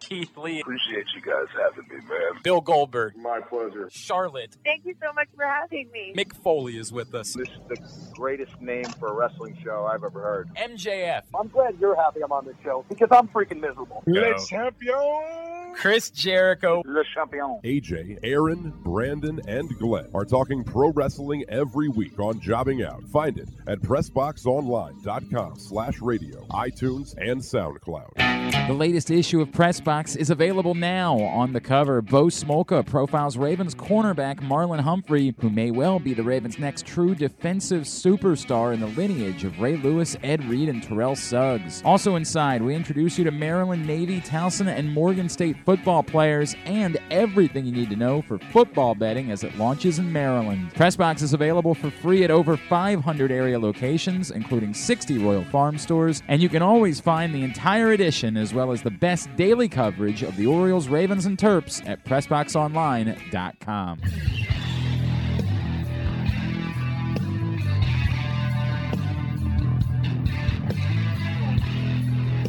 Yeah, you're right. The breaks and the music is really loud today. You're muted. If I can unmute myself, I don't know why. You're really loud right now too. I'm just screaming, I guess. But here, let me turn myself down a little bit. But yeah, I don't know why it's so loud because it's not showing up on our sound thing, is what I'll call it, as loud, but it is. So weird. You're a sound thing. I don't get it. Boom. Got it. I don't really get it. The payoff pitch around the league. In a highly competitive series, despite only going 4 games, the Red Sox bats proved mightier than the Braves pitching as the team blasted 9 home runs in the series' final 3 games to lead Boston past Tampa Bay 3-1. In a matchup of 2 old-school managers with 2 ultra-talented rosters, it was Dusty Baker's Astros who outlasted Tony La Russa's White Sox as the more proven playoff-tested Stros took the series 3-1. For the first time ever, the Giants and Dodgers... The Dodgers and Giants met in the playoffs, and for these bitter rivals, it was one for the ages. The Giants tossed 2 shutouts. 2 games were decided by 1 run. The final game was a duel that started and ended with wild decisions. But in the end, it was the Dodgers returning to the NLCS for the 6th time in 9 years, winning the series 3-2. Both teams pitched their butts off, but it was the Braves, led by 2020 MVP Freddie Freeman, who came out victorious over the Brewers 3-1. The Brewers scored just 6 runs the entire series as Atlanta advanced to their 2nd straight NLCS, a rematch with the Dodgers. In Game 1 of the ALCS, Kike Hernandez went 4 for 5 with 2 home runs and 11 total bases, but it wasn't enough as Jose Altuve hit a 2-run homer and a sac fly, and Carlos Correa hit a home run of his own to lead the Astros over the Red Sox 5-4. I didn't even write that down. I just went off memory. I forgot to write that down. And now, Zach will preview the NLCS and the ALCS. All right, starting off with the ALCS, the Astros and the Red Sox, they go head-to-head for Game 2 at 4:20 today. Nathan Eovaldi, he'll battle the rookie Luis Garcia, who is probably the favorite for Rookie of the Year, who went 11-8 with a 3.30 ERA this year. Game 3 will be at 8 p.m. on Monday. Game 4 will be at 8 on Tuesday. Game 5 at 5 p.m. on Wednesday. Game 6 at 8 p.m. on Friday. Game 7 at 8 p.m. on Saturday. Both teams have some of the hottest hitters on the planet right now. You're looking at Carlos Correa, Kike Hernandez, Jose Altuve, some incredible hitters on this team. And I think this whole series, the ALCS, is going to come down to who can out-hit each other because the hitting on these teams is just otherworldly. But the Red Sox, they're down in this. If we're looking at it as a season series, they're down 6-2 now. So the Red Sox definitely have some work to do if they want to come back and win this ALCS and move on to the World Series. Now, the NLCS, the Braves and the Dodgers, they'll fight for the spot in the World Series. As today, Max Fried most likely fights Max Scherzer. We're not sure if Max Scherzer is going to be starting yet, but it looks like he's a likely candidate. That game is at 8 p.m., and Scherzer, since becoming a Dodger, he's 7-0 with a 1.98 ERA in the regular season, and he carries a 1.13 ERA in the playoffs so far. Obviously, tiny sample size, but still, it's Max Scherzer. He's great. In 8 years in the playoffs, Scherzer carries the 3.18 ERA, so he's bound to probably throw up a really, really good start tonight if he does. Well, throw a real good start tonight if he does end up getting that start. It's 7:30 tomorrow, Game 2 at 5 on Tuesday, Game 3 on Wednesday, Game 4 is at 8 p.m., Game 5 is on Thursday at 8 p.m., Game 6 next Saturday, and Game 7 next Sunday, which we'll cover next weekend. And the Dodgers carry a 4-2 record versus the Braves this year. So again, the Braves have some work to do if they want to win this series. Boy, I'll tell you, man. I'm really excited for this series. I had forgotten that the Braves took the Dodgers to 3-1 before losing the last 3 games of that series last year. Boo. I think that they remember that. Boo. They remember that. I'm sure. And I think they go out and they get Charlie Morton so that doesn't happen again, right? I really think that they're going to take them. This is going to come down to the wire. I really do. I just don't know how you beat the Dodgers pitching with all of the. It's just amazing. I mean, you look even without they're not even fully healthy, and they still are ridiculous in their pitching department. I mean, you go Fried, Anderson, Morton, Fried, Anderson, Morton, Fried. Yeah, that's the way you got to do it, I guess. Yeah, right. I mean, with the day off in between, I wouldn't be surprised to see Max Fried pitch 3 times in this series. Yeah. If it gets to a Game 7. And I think it could. And I'm going to go out on a limb. I'm saying that the Braves are going to get by him. The Braves are going to go to the World Series. I think that this is – they've won 4 straight NL East titles. They have a really, really explosive lineup. They have great starting pitching, and they have that sour taste in their mouth from last year. They're getting by the Dodgers. They're going to the World Series. That's my thought. I want to believe it, and I almost do for some reason. I'm not sure because the Dodgers won so many games this year, and they were so unbelievable. But there were times this year where both teams looked extremely vulnerable. I mean, I especially the Braves. I mean, like you just said to Leo earlier, by August 5th, they were, they didn't even have a winning record at that point. Yeah. So I can't. The Braves are they are so hot right now, and they're so good right now since the beginning of August. It feels like the momentum is on their side to me. But we're talking about a Dodgers team who acquired midseason Max Scherzer and Trey Turner. And they had the best record in baseball after right. that. Like they're equally hot. Max Scherzer had a 1.98 ERA. I don't know how you beat that. I just don't. If Max Scherzer pitches 3 times in the series, I don't know how the Braves get past that. Yeah, no, and honestly, when you have Scherzer, Buehler, Urias, and then that bullpen, pick your poison, right? Basically, Oh man, it's gonna be a great series. This is the one I'm looking forward to because I'm rooting for the Astros to win the whole thing. I'm just gonna say to win the whole thing. To win the whole thing, the Astros are the team I want. I just have a soft spot for them for some reason. Dusty Baker. I like Dusty Baker. Yes, I really liked him when he was the manager of the Nationals. But the other reason is that the Astros proved that rebuilds work. And maybe that's why I have a soft spot for them. They proved it. They proved that a rebuild can happen it took them 5-6 years, I want to say, is probably like my best estimation of it. But they proved that rebuilds can work, and a lot of the Orioles staff came right from there. So I have a little bit of soft spot for them for that reason. I get that. Right. And I can get on that page with you. I can do that. 11, 12, 13, 3 straight 100 plus loss seasons, right? Doesn't count though because 2 of them were in the National League according to Buster Olney. Come on, Buster. Butthead. We'll have him on the show next week to discuss. Yeah, no. I don't want to say. I'll never say never. But I do not have any desire to have Buster Olney on the show, and I don't think I don't think he would come on. He'd Bobby Big League us anyway and never come on anyway. I mean. Talk about little man syndrome. You know what? I don't want to go off on this. I don't want to do this. The last time I did this, I got very heated on a show and didn't like how I came across, so I don't want to get back into it. Buster only just ugh. Anyway, my whole thing is the world ready for another Astros World Championship? Probably not. No. I don't think they are. I don't think they'll ever be. Until the Astros until Jose Altuve's gone. And they're until Correa's gone. And they're so arrogant about it. Oh, they are, 100%. They're so, and I get it. They've earned that right to be because it's like, yeah, well, you can see we don't need to steal signs and we're still better than you. Yeah. Then why the hell did you do it? Yeah. I mean, yeah. That's the way you kind of look at it. The guy I don't like is Altuve. I'm not an Altuve fan, and I don't like to see him do well because I know he was such a big part in that cheating scandal. I really think he was I know he wasn't like the mastermind behind the whole thing. There were like Carlos Beltran, Alex Cora were obviously huge parts of that. But Altuve, to me, is the player that I look at that did the most. And I still... It's funny because the team says that he had the least to do with it. Yeah, but why wouldn't they? Though? He's the star, so you almost have to say that. I feel like, but Carlos Correa, I also have a soft spot for because Michael Elias draft pick, the number 1 overall pick. He was the most remorseful guy. He was, and he's also incredibly exciting to watch. Yeah, no, he's a hell of a player, and that pitch that he hit out last night, that was shoulder high. You ever try to hit a shoulders high fastball?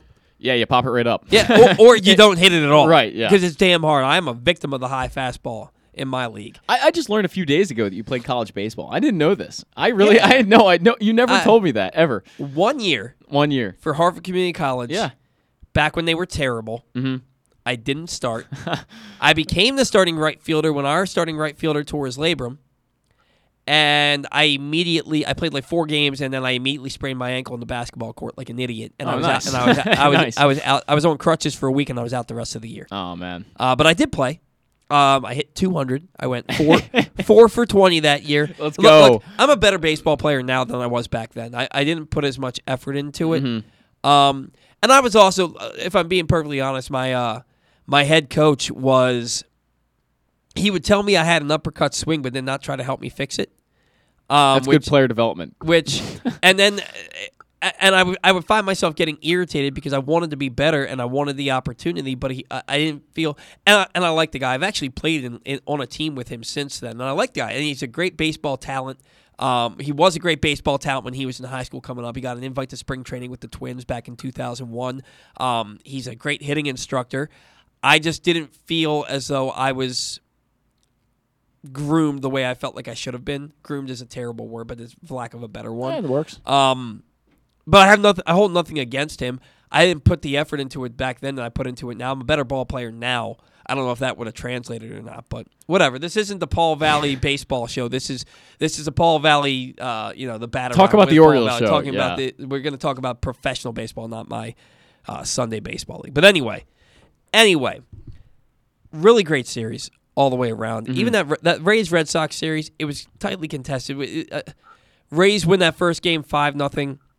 They come out and get out to a 5-1 lead in game 2, and then lose 14-6. But then 6-4 game that goes 13 innings, a 2-run walk-off homer, and Matt Vesker's sitting there and he says, There have been 7 walk-off home runs hit by catchers in postseason history. Next pitch, the catcher hits a walk-off home run. Yeah, foreshadowing to the nth degree.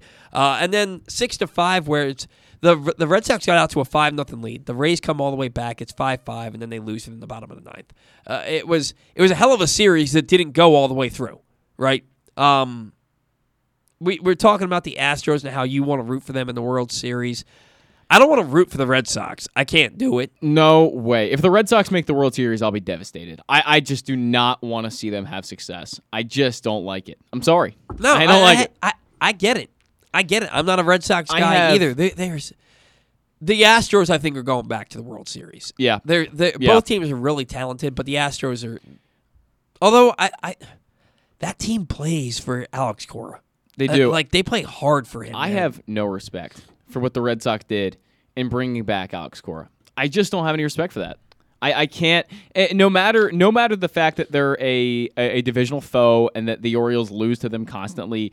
I lost all respect for that franchise when they brought back Alex Cora. I just can't stand that. But I mean, you knew it was coming. I know, but he cheated. He cheated. It's. I'm sorry, I don't like it. I don't like it. Yeah, but you're pulling for the Astros and I know, Correa I know, and Altuve and all those guys. They cheated. I'm not pulling for Altuve. I don't like him. Yeah, but he's on that team and they cheated, and you want them to win the World Series because of the Orioles. Because of the Orioles connection. Yeah. Well.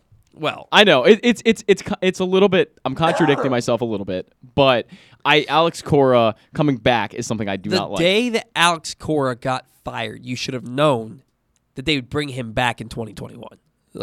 I knew that, and they act like it was down to him and Sam Fold for that job, and they were like, okay. No, Sam Fold was a serious consideration, and people can say, no, he really was.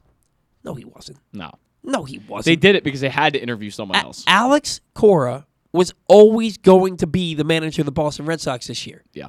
And even better, they didn't have to manage the team during a pandemic. Yeah. Where they only played 60 games. Whatever, man. You lost Alex Cora for 60 games. This was going to happen. And you can't convince me otherwise. It was the plan from day one. And they tanked that season last year. I don't disagree. And yeah, you can hate it, but you should have seen it coming. You've had a year and a half to come to grips, to come to terms with this, because we knew it was coming. And I'm not really upset about it anymore. I just don't like to see the Red Sox be good because we're Orioles fans. We try to to win against divisional opponents, and that's the goal. And to see a divisional opponent win, especially a storied franchise like that has so many World Series championships already. I just would rather see the Astros win. That's it. I 100% think that the Astros Red Sox is basically worst case scenario. For the ALCS. I mean, I guess the only worst case scenario would have been Astros Yankees. Who the hell wants to see that again? No one ever. Except no one ever. Nobody outside of Houston and New York. That was. I would have much rather seen the Rays and the White Sox battling it out, and the White Sox overcoming and get there. Even if you hate Tony La Russa, I just when I saw that it was going to be Red Sox Astros, a piece of me died. It was just not. It was brutal. It was brutal. Now that Braves Brewers series, man, the Braves just pitched, right? Yeah, they just pitched, and again, it sucks that was really. Can you? Was this not the afterthought of the postseason? I don't know if I ever really saw the Brewers as a realistic winner this year, I think is the way I'll put it. I never really saw the Brewers as much of competition, so I'm not entirely surprised that the Braves just kind of walked all over them and pitched as well as they did. But this series, it was a little bit closer than I even expected. I thought the Braves would dominate more than they even did. But the Braves, just like you said, I mean, every guy pitched as well as they needed to. We talked about it last year. I think we had Leo Mazzone on at about the same time. We did. We had a very similar conversation. And I remember talking about how bad the bullpen had been for the Braves at the time and that they needed to improve. And the pitching this time around is what really might put them over the top in the Dodgers series. And it's what put them over the top in the Brewers series. Yeah. But it's crazy to me. Like, you didn't really answer my question. It was like, was this not the afterthought? Oh no, it totally was. And you have two very good teams, because the Brewers are just not that big of a market. Well, and the crazy thing about the Brewers is, like, Willy Adames was the difference maker for that team. He's really good. They were 74-44 after they got him. Willie, you just said on the air, Willy Adames is really good. He is, though. He's okay. I think he's really good. I mean, I'm going to pull up his numbers this year. I think Willy Adames. I mean, he was at one point a top 10 prospect in baseball, I believe, by MLB Pipeline. He's a 235 hitter. Yeah, but I mean, he put up 4.2 WAR this year. He hit 262, 25 home runs. He hit 262. Yeah, OPS of 886. 818, I should say. But yeah, 262, 25 home runs. He had a good year. No, he had a good year. He's a good player. It blows my mind. He's not Carlos Correa, but Willy Adames was the guy that put the Brewers over the top. Well, look, they certainly needed it, because if you look at the production that Christian Yelich gave them what the this hell year, happened to Christian Yelich? I know that he dislocated his kneecap at the end of 2019, and last year was not a good year for him. No. Is he done? Like, what happened to Christian Yelich? I don't want to say he's done, but I think he's on a really bad track to being there. I mean, look, they have him under contract till I think 2027. They're paying him. Oh man, they're paying him probably $28 million a year, somewhere around there. It's pretty high.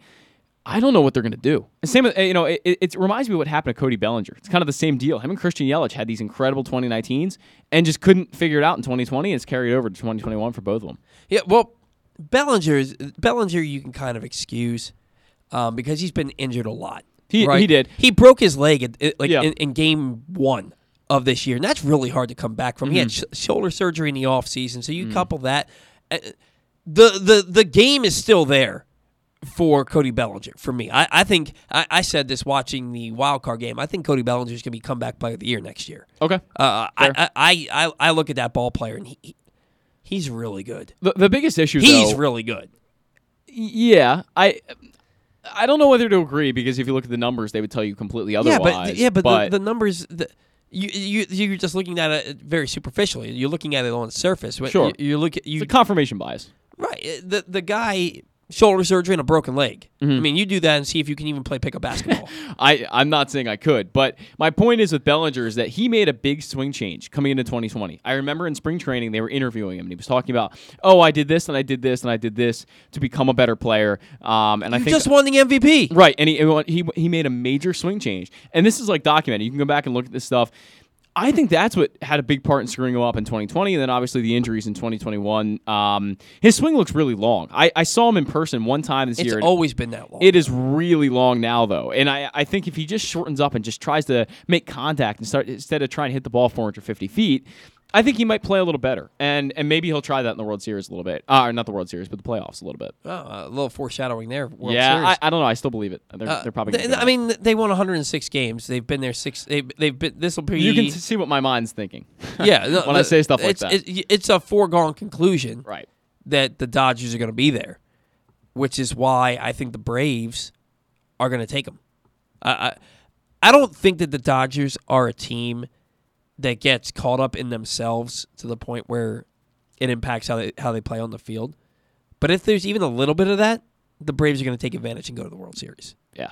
I don't disagree. I think it's going to be a great series. I think this is the best competition in an NLCS we've had in a long time. I think both these teams are really evenly matched. By the way, the Dodgers just released their NLCS, or both teams, I should say, released their NLCS rosters. And David Price left off. So that's a little bit interesting, I guess. I don't know how much of a difference he makes, but... I mean, he had a sub-4 ERA, making spot starts and coming out of the bullpen in a long relief. I think they made him their closer for a little bit at one point. David Price, the crazy thing is he'd be a number 1 for the Orioles. Yeah, he right? would be. Yeah, right. He would be. I mean, you can take maybe behind John Means, but it's close. You can legitimately take anybody out of the Braves rotation. Their highest ERA was like 4.78, and that guy's number 2. Yeah, with the Orioles. So I mean, that is what it is. David Price, that's a guy. He's in the twilight of his career, the back 9, if you will. He's on about hole 16 of his carear. I would That's imagine. a good analogy. I would imagine. But yeah. Anyway, prediction time. Who's going to the World? You got Dodgers, Astros? Yes. And who wins it all? I know who you want to win it all. Who wins it all? Man, I don't know. This is so tough. I think both teams... That would be an incredible World Series. That would just be... I think that will go to Game 7 for sure. I'm almost positive. I think the Astros. I think they have the momentum right now. I really think they're just playing... with so much momentum. And even when they get down like they did last night, I mean, they were down in, I believe, a 3-1 hole, if I remember correctly, and they came back and won 5-4. I think the Astros, I really think their momentum is unbelievable. Good. They're so playoff tested. I'm going to go Braves, Astros, and I think the Astros are going to win the World Series. Yep. I think the Astros are your 2021 World Champions. We got to get Sean McAdam on the line. He's going to talk about the Red Sox. I'm sure he has a differing opinion about who's going to make the World Series out of the ALCS because he covers the Red Sox for the Boston Sports Journal. Yeah, look, maybe it's just me wanting that kind of drama in baseball that I'm calling the Braves to beat the Dodgers. Maybe that's what that is. But I looked at their roster, and maybe they weren't an afterthought. Maybe they were just an afterthought to me. But I looked at the Braves roster, and I'm looking at that lineup, and I'm looking at that rotation, and I'm just like, man, they are good. This is a good baseball team, and I've always loved the Braves. It was growing up. It was the Orioles were always on TV, and the Braves were always on TV on TBS. But yeah, it was just it's easy for me to pull for the Braves. Easy for me to pull for the Braves. What's going on over there? You're making these weird faces. You're staring at your phone like it stole something from you. Look. The guy that answered the phone with the number I called was not Sean McAdam. Definitely not Sean McAdam. But how do you know? Did you ask if it was Sean? No, I said, hey, it's Zach whenever press box ready to go, and he said, pardon me, in a voice that did not sound like Sean McAdam. But I'm gonna 978. Yeah, I got it. I wouldn't read that over the air. Yeah. But I will call back. I will give it another shot. Yeah. All right. Anyway, we're having some difficulties. I almost gave out somebody's number on the radio. I'm having a weird day, man. I took an Ambien last night because it's really hard for me to fall asleep before these shows, and I woke up today, and I guess you have to take that and then expect to get 8 to 9 hours of sleep. I got 6 hours of sleep. It just wasn't a. It's been a weird day. We'll put it that way. I'm having some issues here. We got him there? All right. I think Zach must have just hit a wrong number by mistake when he dialed it. Was it the same voice? No, I don't believe so. But anyway, moving on. We do have Sean McAdam on the line now. That was a Zach Goodman error. Probably Zach Goodman error. I think it was. There's no maybe doubt the about phone it. screwed up. I don't know. Yeah, or maybe let's you blame it on the phone. Yeah, because you pushed the wrong button. It's a good possibility. Anyway, on the line now from the Boston Sports Journal, he covers the Red Sox for that publication. We have Sean McAdam. Sean, how are you today? I'm good, guys. How are you? We're doing really well. Thanks for joining the program, and thanks especially in the morning after a long game that had a lot of dramatics last night. How exciting! Look, I know the Red Sox lost, but that was one hell of a ball game. How exciting was that game last night? Yeah, it was a fun atmosphere. The crowds in Houston are into it, as they've been each of the last 5 runs to the ALCS that this franchise has been on. And it was this is the third time these two teams have met in the postseason since 2017. There was a exciting ALCS matchup in 2018, won by the Red Sox. And so, the back and forth nature of the game with the Red Sox falling behind, then going ahead, then giving up the lead. Then Houston takes a 2-run lead. The Red Sox cut it to 1 in the 9th. So a good start to the LCS, and I think this series has the potential to be a pretty exciting one. Oh, yeah, I certainly think it's going to be a really entertaining series, to say the least. Now, look, the Red Sox, they win the wild card game against the Yankees, and they won it in pretty convincing fashion. But then you're thinking, all right, here's the Rays. They're the defending AL champions. They had the best record in the American League, third best record in baseball. And then the Red Sox go out and they lose game 1, 5-0. And you're like, this is kind of what we expected. Then that offense just absolutely goes bananas. 9 home runs in the next 3 games. They win the next 3 games. The first one 14-6, and then 2 close games to close out the series. Was it a bit of a shock that against that pitching staff, that offense was so deadly, or is it just this is what this offense can do when they're clicking on all cylinders? Well, certainly when things are going well, that lineup can score a ton of runs. They were in the top 5 in virtually every category during the season, whether it be runs scored per game, OPS, slugging percentage, extra base hits, doubles. They did everything well. They didn't hit a ton of homers, but they hit enough, and it was a pretty good offense. That said, as you correctly point out, that's a pretty good Tampa Bay pitching staff, and one that had handled the Red Sox very well during the course of the season, especially after the first 4 or 5 games. The Red Sox swept Tampa in the first series of the year, then took a couple of games against the Rays in the next meeting, and then barely won another meeting between the two. So the momentum was certainly on the side of the Rays. They had finished 8 games in front of them in the standings. You mentioned losing game 1. Remember, they were also down, the Red Sox were down 5-2 in the 3rd inning of game 2. Yeah. So they were very close to going down 2 games to nothing before they even got home to Fenway. I was surprised they beat the Rays. I was certainly surprised that they were able to win 3 in a row the way they did. But when that offense gets on a roll and they get the kind of contributions out of their bullpen, that's a pretty good combination. Yeah, and even more surprising is that 2 of their horses in that lineup that got them there, J.D. Martinez and Rafael Devers, clearly injured, right? J.D. Martinez, he has the ankle injury, and then comes out and goes 4 for 5 in a game and drives in 3 runs. Devers, it seemed like he got hurt in that wild card game. Nobody's really people are talking about it, but they keep saying that nobody's 100%. He's not injured. On every swing on a high fastball, though, Devers' front arm falls off the bat. He's definitely dealing with something, is he not?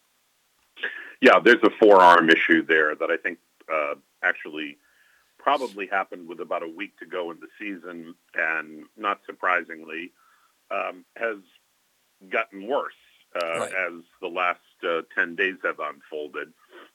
You can see him being quite uncomfortable on some swings. He has dropped the bat a lot. You see him wincing a little bit when he kind of swings the wrong way, and that whatever it is, the strain produces a lot of discomfort there. So he's been able to kind of power through it, and I mean that literally, because he's had a couple of moonshot home runs, especially to straightaway center field. But he's clearly not himself, and he's just trying to gut through the rest of the season here, though he's clearly reduced. Oh, yeah. Now, speaking of somebody who's not themselves but in the opposite direction, is Kike Hernandez. 14 for 28 this postseason. 4 home runs, 8 RBIs, 4 doubles. He has 2 games, Sean, this postseason with at least 4 hits and at least 10 total bases. Where did this come from? Because Kike Hernandez, we were talking about it earlier in the show, good player. Not that player, but he looks like a different guy right now. Yeah, he's a guy that definitely has elevated his game in the postseason. And last night, coming off the 4-hit, 2-home run game, which only kind of tells half the story, he also made a couple of great plays in center field, too. Yeah. He was saying that all the exposure to the postseason stage while with the Dodgers, even if he was not always a lineup regular, because particularly in the past, the Dodgers would platoon a lot. They'd move guys around. He'd play short. He'd play second. He'd play center. But he wasn't always an everyday lineup fixture there. Right. But the Dodgers went 6 straight years to the postseason, including a few trips to the World Series. So I think being exposed to that atmosphere as regularly as he has been in L.A. has helped him here. The game doesn't get too big for him. And you're right. He's good, but not this good. And yet, this is a player on a hot streak, kind of riding it for all it's worth right now with 13 hits over the span of, I'm trying to remember now, maybe 11 hits over the span of 4 postseason games, which is more than any player in postseason history has had in any stretch of 4 games before. Oh no, you were right the first time. It's 13 hits over the 4 games. As I was saying it, I was like, no, that can't be. Nobody could have 13 hits in 4 games. I remember getting the message from ESPN saying that he had 12 through the first 4 games, and then he hit the home run in the 9th. So it was definitely 13 hits. What he's doing is just otherworldly right now. And this is the thing. Like, he's never been this good in the postseason, but that's kind of what Kike Hernandez does in the postseason. He shows up in big games. I look at him in the same light as Ben Zobrist. I don't think he's quite the same player Ben Zobrist is, but you can put him anywhere. You can hit him first, you can hit him second, you can bat him 9th. It doesn't really matter where you put him. He's going to be a guy that you can depend on. But again, I don't think he's the player that he is right now, but I think the Red Sox are going to ride it as long as they can. Now, I look at this team, and at the beginning of the year, a lot of people were writing the Red Sox off because of how they finished in last place, even behind the Orioles in a fluky, weird 2020 season. But then I looked at them and I said, you know what? They're getting Eduardo Rodriguez back. They added Tanner Houck and Garrett Richards.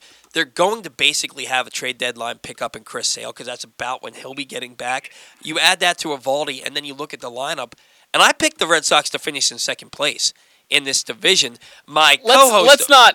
we don't even have to talk about it. My co-host, we don't have to talk about it. My co-host over here said he didn't even expect them to win 70 games. I think I predicted 75, somewhere around there. You said it 2 weeks ago you didn't even expect them to win 70, though. Oh, did I? I don't know. You said Maybe it I did. on Maybe this show. Maybe People don't forget. Anyway, Sean, did you have any doubts because you're around this team every day, did you have any doubts that the Red Sox would be right back in it this year? I think the last time I was on the show, I said that I expected them to be somewhere between 85 and 88 wins, depending on how healthy they were, catching a few breaks along the way. I thought they could be in contention for a wild card spot if everything broke right. And frankly, that's where they were. They just exceeded the win total by anywhere from 4 to 7, depending on how you look at the math. Right. But I did not think that they were going to be here in the ALCS in mid-October. I thought that anything over a 500 year and contending for, sort of playing important games in September would be a significant step forward for the franchise, given that they finished last a year ago and that, this is kind of part of a rebuild. So I think they're definitely ahead of schedule, and they're kind of playing with house money at this point. No, yeah, I 100% agree with you. Now, I do know that the Red Sox spend money when they have to, and I don't think that they're a team that rebuilds. I think they're a team that reloads. With that in mind, and I know they're still playing right now, so it's crazy to talk about it, but what do you think the Red Sox approach will be this offseason? They're going to be in play for any of these top free agents, or are they just going to kind of add a little bit of a sprinkle here and there to what's already a good team? Yeah, I think it's more the latter. It's not Chaim Bloom's nature to go out and, bid for those $200 million players. This is a great shortstop class here with Seager and Baez and Correa and Story and all these guys available. The Red Sox are set it short for the time being, although Xander Bogaerts has an opt-out for next year. Look, they could use pitching. I don't know that they're going to be, in on the Max Scherzers or whoever might be the top-rated free agent starter. I think they want to continue to build up the inventory of prospects. I think they want to, take significant steps forward. But, remember, this is a team that got itself in trouble, spending $240 million, and then in 2019, not even getting a postseason spot out of it. Right. So I think if there's going to be a big indulgence, a big splurge on the free agent market, it probably isn't going to come until the year after, when Heimblum sees that one guy that he believes is the key to sort of putting them over the top and really making them a perennial World Series contender year after year. Yeah, and I think that that's how the Red Sox envision themselves. Like I said, I don't think that they're a team that goes through a rebuild. And I tend to agree with you. They don't need to go after any of those top 5 shortstops. I do think that they need to add some pitching, maybe a little bit of outfield help, although Alex Verdugo's been very good for them. But I agree with you. I don't think the time is now for them to go out because the free agents don't really fit their needs this offseason. However, like we said, they do need pitching, and Eduardo Rodriguez is a free agent at the end of the year. Do you think that he's going to be reunited with the Red Sox, or do you think that they let him test free agency? I think there's an outside chance that they qualify him, and if they do, he'll accept it. I don't think they want to get into making any kind of multi-year commitment to him. He's obviously been a guy that has been up and down. In 2019, he won 19 games, gave him 200-plus innings. He missed all of last year with a combination of COVID and a resulting heart inflammation issue. Mm-hmm. And this year, although his secondary numbers are much better than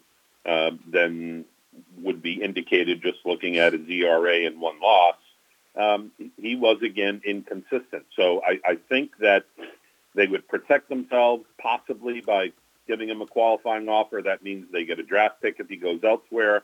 And if he stays, $18.4 million is certainly an overpay for him. Right. But for a big market team, they can afford that for 1 year.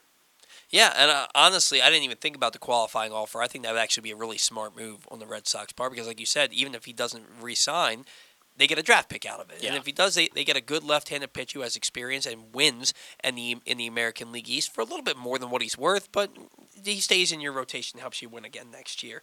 Now, before we let you go, last question we're going to ask you, and I feel like it's one of those ones that even though we want to not talk about it, we kind of have to.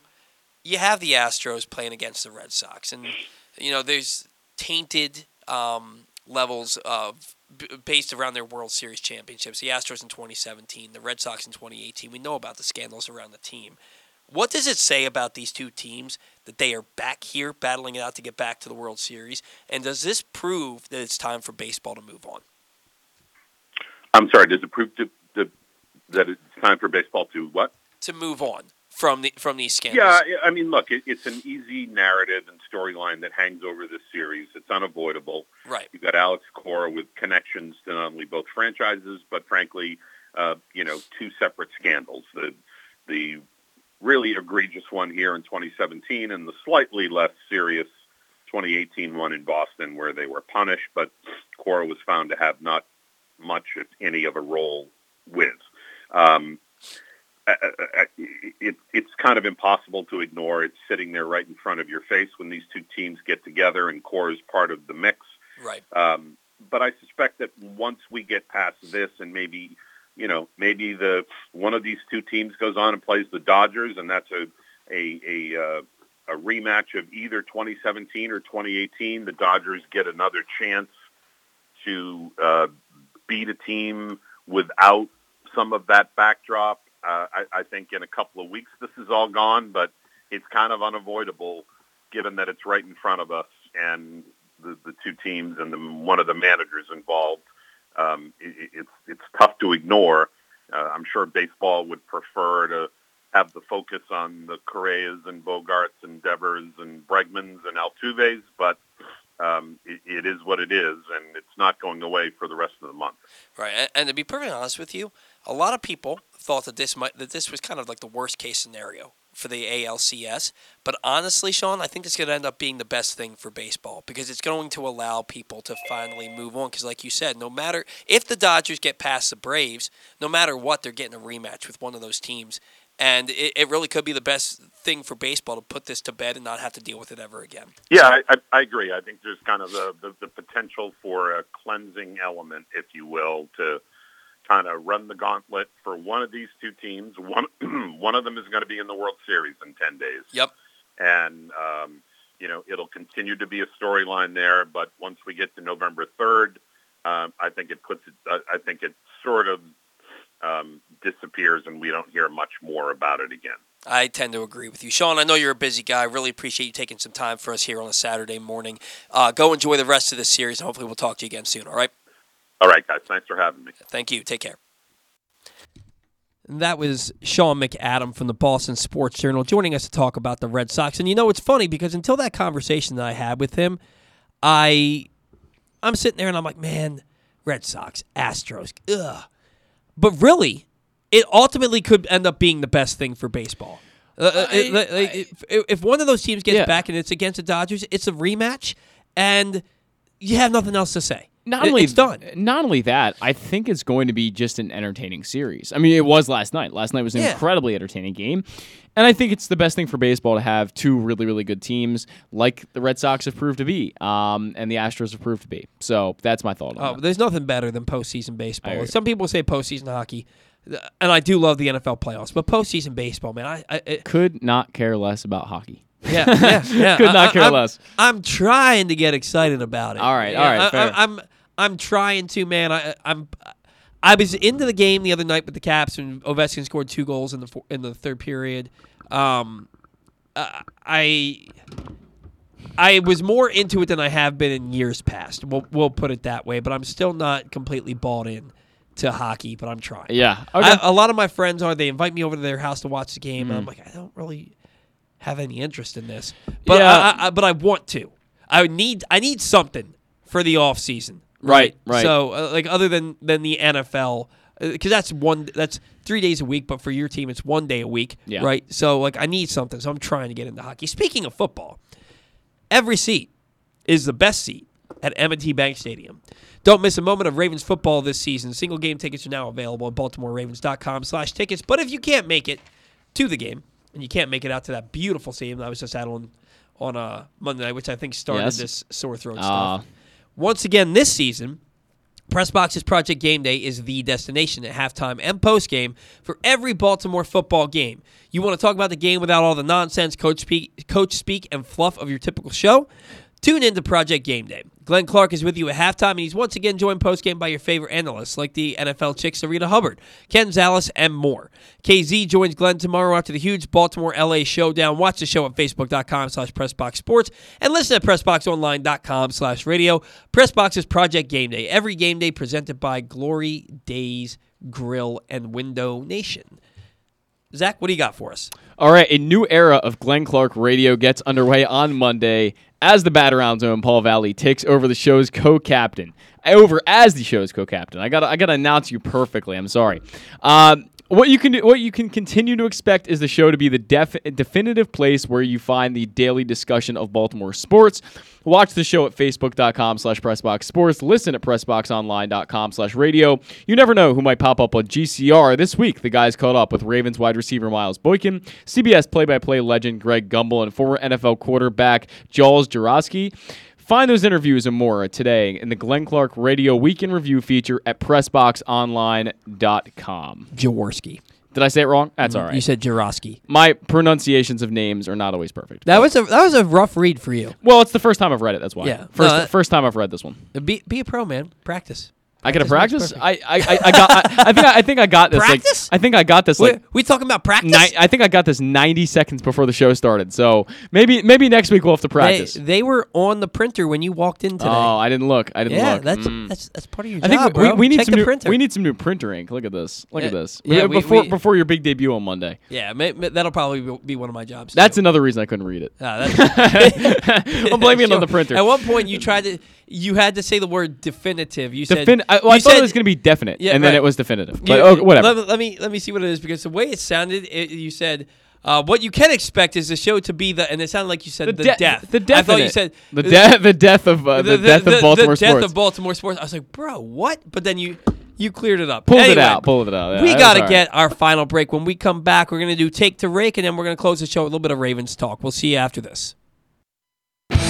Once again this season, Pressbox's Project Game Day is the destination at halftime and postgame for every Baltimore football game. You want to talk about the game without all the nonsense, coach speak, and fluff of your typical show? Tune into Project Game Day. Glenn Clark is with you at halftime, and he's once again joined postgame by your favorite analysts like the NFL chick Sarita Hubbard, Ken Zales, and more. Watch the show at facebook.com/PressboxSports and listen at PressboxOnline.com/radio. Pressbox's Project Game Day, every game day, presented by Glory Days Grill and Window Nation.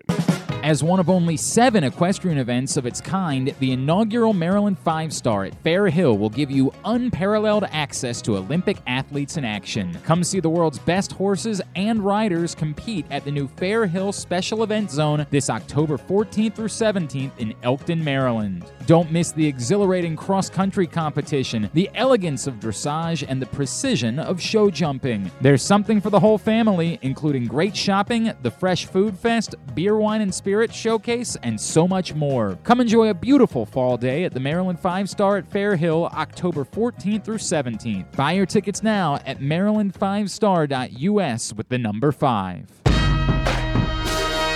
Every seat is the best seat at M&T Bank Stadium. Don't miss a moment of Ravens football this season. Single game tickets are now available at BaltimoreRavens.com/tickets. The Toyota Tacoma comes in a wide range of models and trim lines. You can choose the perfect Toyota to reflect your unique personality and driving habits. Check out buyatoyota.com for deals on new Tacomas from your local Toyota dealer today. If you change lanes and brake suddenly in front of my tractor trailer, I won't be able to stop. Our lives could change forever. Trucks need room to stop. Don't cut it close.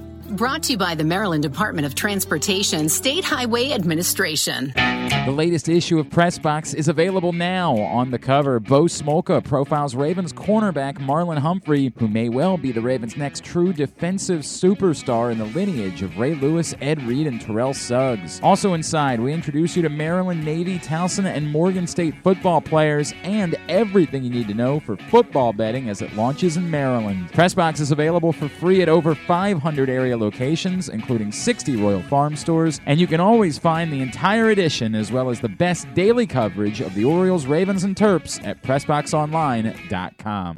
What's up, everybody? This is Tyus Bowser. I can't wait to see you guys for the Tyus Bowser Show this fall. We're going to be taking the show on the road all over the area. You can meet me and my very special guests. If you can't make it out, you can watch the show on live on Pressbox Facebook page or listen the next day. Find out more about where we'll be by checking out PressboxOnline.com/Bowser. We'll see you all season long for the Tyus Bowser Show. The next Tyus Bowser Show is Tuesday, October 19th at Twain's Tavern in Pasadena. It's brought to you by Pressbox, Grade 8's Memorabilia, and True Strong Services.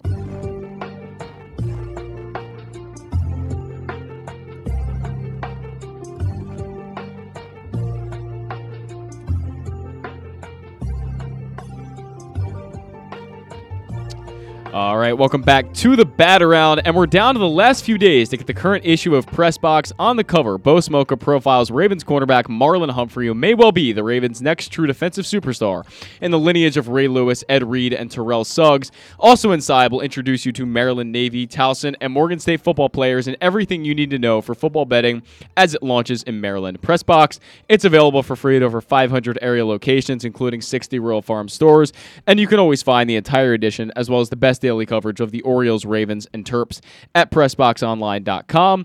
And make sure to make the most out of every day at a Toyota RAV4. Available in hybrid or gas-only models, a RAV4 can get you where you want to go in style. Check out buyatoyota.com for deals on new RAV4s from your local Toyota dealer today. How many fantasy football leagues are you in? I am in one. Just this one? With you, yes. That's the only one you're in? That's the only one I'm in. I asked you to be in another league, and you said that you had too many going on. Yeah, I quit the other ones because I signed my contract with NCAA that I'm not allowed to participate in paid leagues anymore. So yeah, I'm only doing the free one that we're doing. Look at you.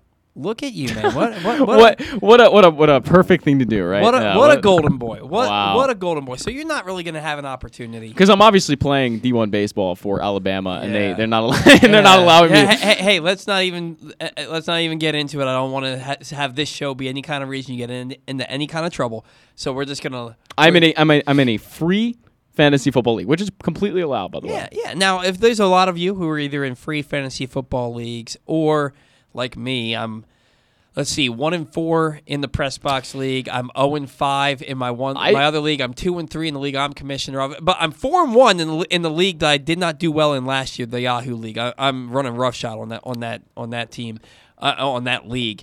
But that might be the only league where I can win money. If you're having as poor of a fantasy football season as I am, or you're in a no money league, look, I get it. There's no sports betting in place in Maryland to start the football season. But if you want to win some money in football and you're not doing so well in fantasy football, you can do it legally. I saw you wave to someone earlier. Is Glenn in here right now? He left. Oh, he left. He was here. It looks like he's going to broadcast something for Loyola. I've got Glenn this week. I have a 25% chance to win. But I am 4-1. Just saying. Well, because Zach couldn't hold out that little piece of information until after I have to restart this live room. Okay, go ahead. Anyway, look, if you're not winning any money in your leagues or you're not in a league where you can win money, but you do want to win some money on football, you can do it legally. And we're going to give you free money to play with thanks to our friends at Underdog Fantasy Football. Go to UnderdogFantasy.com or download the Underdog Fantasy app, deposit $10 and use the code PRESSBOX, and we'll give $10 free to play with. Underdog not only has daily and season-long fantasy contests, but also prop bets and fun parlay games where you can win every week this season, and it's not just football, Zach. Oh. There are plenty of baseball contests at Underdog, too. So go to PressBoxOnline.com/fantasy, click on the Underdog logo, deposit your $10 and get your $10 free, or use the code PressBox at UnderdogFantasy.com and have fun winning money with PressBox and Underdog. I haven't taken advantage of this yet, and I really need to because I don't think I'm winning much money, if any, in my 4 fantasy football leagues this year. So for sure, not a 1. And I'm 0-5 in one that I talk a lot of trash in. I have a really good team that just keeps going up against the dudes that score 160 points every week. That sucks. Yeah, but I did beat Ken Zales last week. I beat the number 3 fantasy expert ranked in the world. So I'm a little proud of that. I beat Glenn last week. You beat Glenn? I think Glenn's going to beat me this week, so I'm a little worried. I'm projected to lose, but I had Tom Brady, Zach Ertz, and Antonio Brown in my lineup, and they all played really well. Zach Ertz just got dealt, so now you have to rethink about that. Was like, he's their number 1 tight end now. Yeah, he doesn't get to play this Sunday, though. Wouldn't that be cool, though, to play 2 games in the same week? That would be cool. Maybe not for his body. But we got to move on to Take to Rake. And look, Take to Rake sucked this week. There's no getting around it. You took Randy Arozarena and Trey Turner. Arozarena, 3 for 9, a double, 2 RBIs, 1 walk, 1 stolen base, 2 Ks. Trey Turner, 3 for 18, 2 doubles, Yikes. 1 RBI, no walks, 3 Ks. In total, your 2 guys went 6 for 27, 3 doubles, 3 RBIs, 5 Ks, 1 walk, 1 stolen base. 222, 250, 333 slash line for a 583 OPS. I took Yordan Alvarez, and you want to talk about yikes. 1 for 9, 1 RBI, 3 walks, 7 Ks for the American League. In the National League, I took Corey Seager, a little bit better, 4 for 17, double, 2 RBIs, 1 walk, 3 Ks. In total, my guys went 5 for 26, double, 3 RBIs, 10 Ks, 4 walks, 192, 300, 269 slash line for a 569 OPS. Nobody wins. Nobody wins. Nobody wins. Yeah, that was really bad. I'm glad you're on the same page. I computed the numbers last night, and I was like, we can't pick a winner. Those were horrible numbers. We picked probably the 4 guys who had the worst series. Yeah, basically, right? I mean, Arozarena was fine, but he had 9 at bats. Yeah, he was fine, but he was 1 out of 4 guys that was picked that was. You can just say he was fine. Yeah. Nobody hit a home run. That's crazy to me. Yeah, that is, especially with the 4 guys we picked. Not one of them. No, that's really weird. Nobody took Kike Hernandez. He would have won the whole thing if one of us took it. So who gets the first pick this week? We're going to do again, I'm assuming, AL, NL, get a guy from each team. Yeah. Okay. Or each league, I should say. If it's all right with you, I'm just going to take the first pick because you picked first last week and the week before. Okay. So, no, that's not fair. Now, you can do whatever you want. I know I can do whatever I want. It's perfectly fine. If you're going to take Kike Hernandez, I just should start thinking about someone else immediately because... I think we need to do rock, paper, scissors. Okay. We did this last week. You won. So let's try again. All right. Oh. All right. Paul wins. I Paul picked wins. first. So my thought process there. Last week you beat me scissors over paper, and so this week I was like, he knows that, so he's gonna choose rock. The intuition right there. Yeah. I didn't. I didn't not think about rock. it. He's gonna choose paper because he thinks I'm going to choose rock, and he's going to use paper to cover my rock. So I'm like, I'm going to take scissors to cut his paper. Such a weird conversation right now. Dude, the whole show's been weird, man. We had technical difficulties with all three of our guests. I called the wrong guy, apparently. Yeah, the first guest, Stan, was on his Bluetooth in the car. We had his why can't I think of the word? I don't know. His GPS. We heard his GPS talking yeah, in the background, and then we just lost him. It went straight to voicemail when the first time we called Leo Mazzone, and then Zach called the complete wrong number. He hit a wrong. I know he hit a wrong digit. That's had to be what it was. Make it. That's exactly what it was. Hit a wrong digit calling Sean McAdam, so we had to call him twice. And then I wasn't prepared for that, so I felt like I just babbled on about nothingness in between those. It's been a goofy show. It's been a good show. The interviews were all fantastic today. Yes. But the in-between has been really goofy. Really. Oh, I think it was all right. We'll be all right. We'll be all right. We're fine. Come back stronger next week. Come back strong. No. It's been a great show. Attempt not to call the wrong numbers. It's been a great show. Just a little bit of goofiness sprinkled in. Which there's nothing wrong with goofiness. All right. So, what teams do we have left? You have the Astros, the Red Sox, the Braves, and the Dodgers. I would recommend pulling up the I was just pulling up the rosters just to make sure nobody got left off that you thought might have been on. There's nobody that I'm going to take that would have been left off. Fair enough. So my AL guy is going to be JD Martinez. You got to be kidding me. I was literally the guy I was about to pick. What? All right, I guess I got to go Kike then, right? I gave Kike. you the guy who's the hottest postseason player this side of Randy Arozarena. I was going to go JD, though. I love JD Martinez. I love the dude, JD Martinez. His first game back from an injured ankle, he went 4 for 5. Yeah, he's so good. In the National League, I got to do it. No, don't do it. Don't do it. I got to do it. I know who you're about to take. I'm taking Freddie Freeman. You got to be. That was my 2 picks, JD Martinez, Freddie Freeman. So let me rethink this now because maybe Austin Riley, possibly. You can't take Trey Turner, right? Right, but I mean, you have Mookie Betts is an Betts. option. Yeah, I don't want to pick Corey Seager. I'm gonna go Mookie Betts. I'll go Mookie Betts. Okay. So, young Zach man over here takes. We'll do mine first. Paul, JD, and Freddie Martinez. Freeman. Yeah, JD Martinez. I mean, again, if you haven't heard the story of JD Martinez, I know you have, but a lot of people listening may have not. The way he reinvented his swing, the way he became one of the best players in baseball, I just find it really interesting, and I have a lot of respect for JD Martinez. He really is. He's a incredibly hard worker, incredibly good player. Yeah, he kind of came out of nowhere. He did. He started to make a name for himself because he was with Houston, and he wasn't good. Right. And he was a top prospect at one point. They let him go. Because they traded him, right? They traded him to Detroit. Yes. No. He was released by the Astros, picked up by Detroit. Picked up by Detroit. And then you saw glimpses of it in 2014. Yeah. He hit that home run against Wei and Chen in Game 2, the Delman double game. He had a home run against Wei and Chen, and you're kind of like, this is a player. He had a great series. Right. And then he just goes off. The dude's a hitter. He's just a hitter. I'll paraphrase the story real quick. There was essentially an Astros coach who came up to him and said, hey, you're going to be a bench player. You're going to be a guy who doesn't really do a whole lot if you don't start making your swing a lot smoother and making it look like the rest of the guys on this team.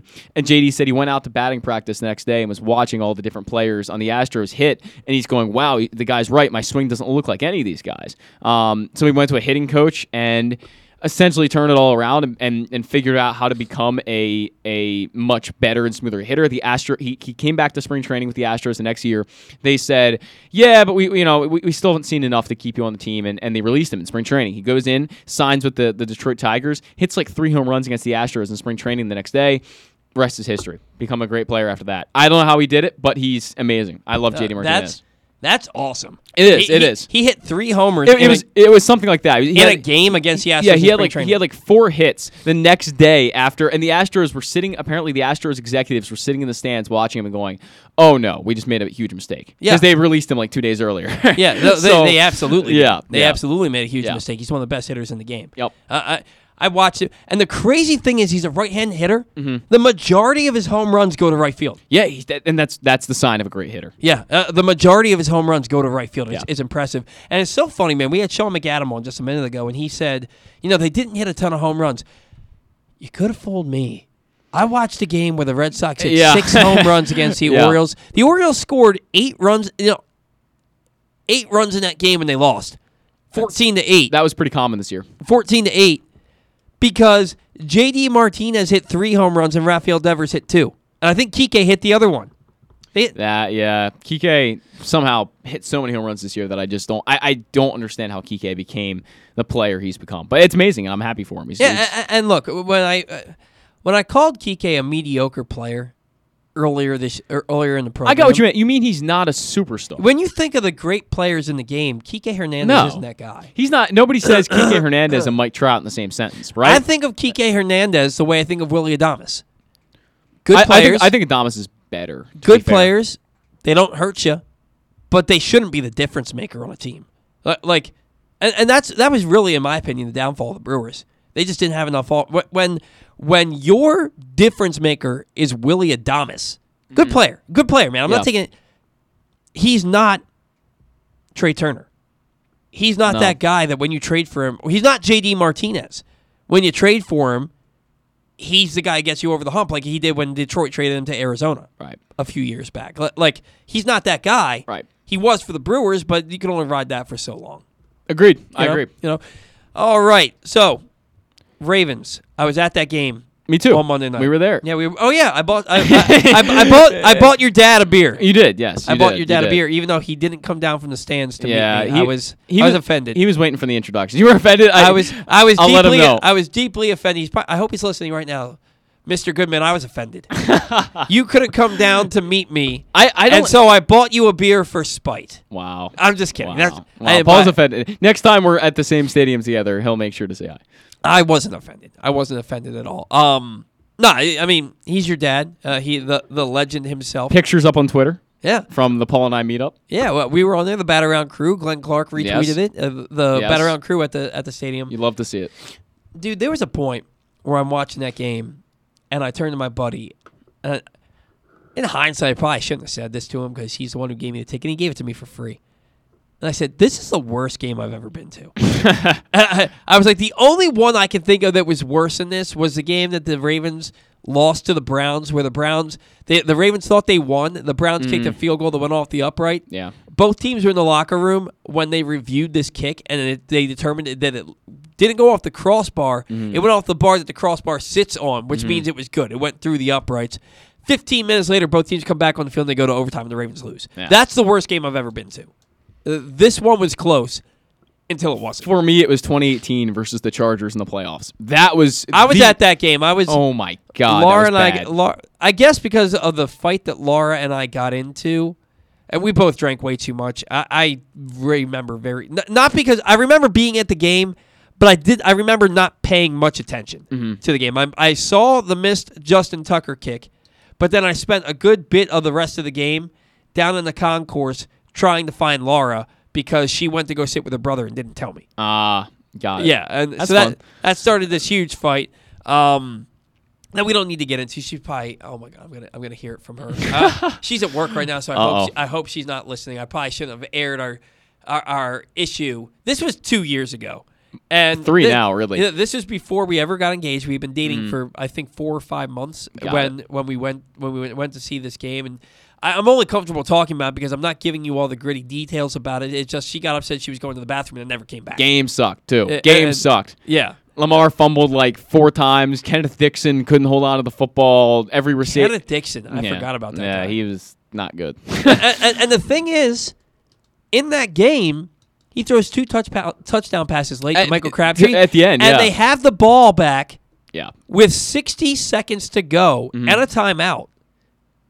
with a chance to go win the game. And he fumbled again. Yeah. And he fumbled again. I was already on the light rail at that point. I was already outside of the stadium when Michael Crabtree caught his second touchdown. I was also on the light rail. I was completely gone from that stadium because that was depressing. But it's because of that game and the fact that even though they were so bad and they were getting their butts handed to them, they had the ball at the end of the game with a chance to tie the game. Yeah. It didn't happen, but it's why the Lamar Jackson experience. I didn't leave the game on Monday. Yeah. 22-3 at the end of the third quarter. It was like 25 at one point. It was 22-3 with 3 minutes to go. The Ravens score a touchdown. Yep. Then there's a field goal. It's 25-9. Yeah. 25-9 with 9 minutes left. Yep. And they score two touchdowns, 2 2-point conversions. I sat there and I'm watching that game, and I'm like, they're down 25-17 at this point, and Calais blocks a field goal. Oh my! I just sat there, and I laughed. I just laughed, and I turned to my buddy and I go, I'm gonna censor myself. Are you effing kidding me? Yeah. And I go, they're gonna win this game. They have no business winning this game, and they're gonna win this game. They have a horseshoe firmly stuck up their butts. Yeah. Had no business beating the Lions. No. Right? They should have blown them out. But the drops happened, and they needed a 4th and 19 conversion and a 66-yard field goal. Shouldn't have beaten the Lions. The game against the Chiefs, if Clyde Edwards-Helaire doesn't fumble, they don't win that game. Yeah. Oh, but the way I look at that one it's a little bit different. I look at that one than the Lions game because fumbling's part of the game. It happens. Having a guy miss a field goal from 48 yards, I believe it was in the Colts game, and then a block field goal as well. That's more of a miracle to me than it is the fumble because fumbles happen. Like, that's part of the game, and Odafe Oweh is a really special player that made that happen. I don't know how many more wins the Ravens can get away with that are miracles like this, though. Yeah, I just don't know. It's you can't build a whole season off it. What you can do is think, man, we are a championship caliber team, and build off this, and then go start winning games like they did against Denver. There are so many problems with the defense, though. There are so many problems. The Colts did anything they wanted through the first 3 quarters. They did anything they wanted. But it's about making adjustments. And adding players. I think they've got to add players. And the trade deadline's coming up at about November 2nd. Yeah, so not that far away at all. Yeah. About 2.5 weeks. I was surprised they didn't take a stab at Richard Sherman. Yeah, the domestic stuff. I was going to say he had the domestic violence, but other than that, Richard Sherman, he's now injured, but he's a really, really good player, and he could help them for sure. Yeah. They're gonna find a way. They're gonna find a way. To play better defense. Look, nobody plays good defense against the Chargers. The Browns have a really good defense, and the Chargers scored 47 points against them. I'm fully expecting the Chargers to drop at least 40 on the Ravens. Yeah. Fully expecting. But the Ravens are going to need to score about 4. The Ravens are probably going to need to score in the 40s to win this game. I agree. Right? And of course, we say that, and it'll be like 31-27. All right, let's make it's prediction time. Let's make our predictions. What are you thinking? I picked first last week, didn't I? Sure. Yeah, you did. You did. So go ahead. 42-34 Chargers. I just don't think the Ravens can get it done. The Chargers' defense isn't very good. They give up they a lot can't of stop rushing the run. yards. Yeah. Justin Herbert is not good against cover 0 and cover 1. That's all the Ravens run. Oh, yeah. And what Wink likes to do is blitz his corners. Yep. Cover 0. Yeah. With knowing that, it's going to be a close game. It's going to be close. It's going to be a show, right? It's going to be a shootout. I agree. And even 42-34, that's a good game. It's going to be a shootout. They're playing at home. They're feeling the momentum after that win, that improbable win. The run game will get going again, even if it's just Lamar going for 100 himself. He might. Ravens 37, Chargers 32. Okay. Bold. That would be a big win for the Ravens defense if they can hold the Chargers to 32. I'm watching all week. I'm thinking Chargers. Me too. And then the more I thought about it, the more I saw that the Chargers' weaknesses kind of play right into the Ravens. They do. The Ravens do. And the Ravens' strengths. I really believe that the Ravens are going to find a way to pull this one out. I mean, they've done it so many times, so I can't say you're off base with that because they've done it so many times already this year. So I hope you're right. Your concerns with the defense or my concerns with the running game, they got to find a guy. They got to find a guy. And somebody said this, and I don't disagree. Tyson Williams was a really fast, shifty runner until he got hit. Yeah, he did not look good last week. I'll be honest. He did not look good. Ever since he got hit, yeah, he doesn't look like the same guy. I agree. And one other thing, I don't like to be this guy who says this, but the middle linebackers that the Ravens have, they're really bad. They're really bad. They're really bad. Malik Harrison has not lived up to expectations, and somehow he's been better than Patrick Queen.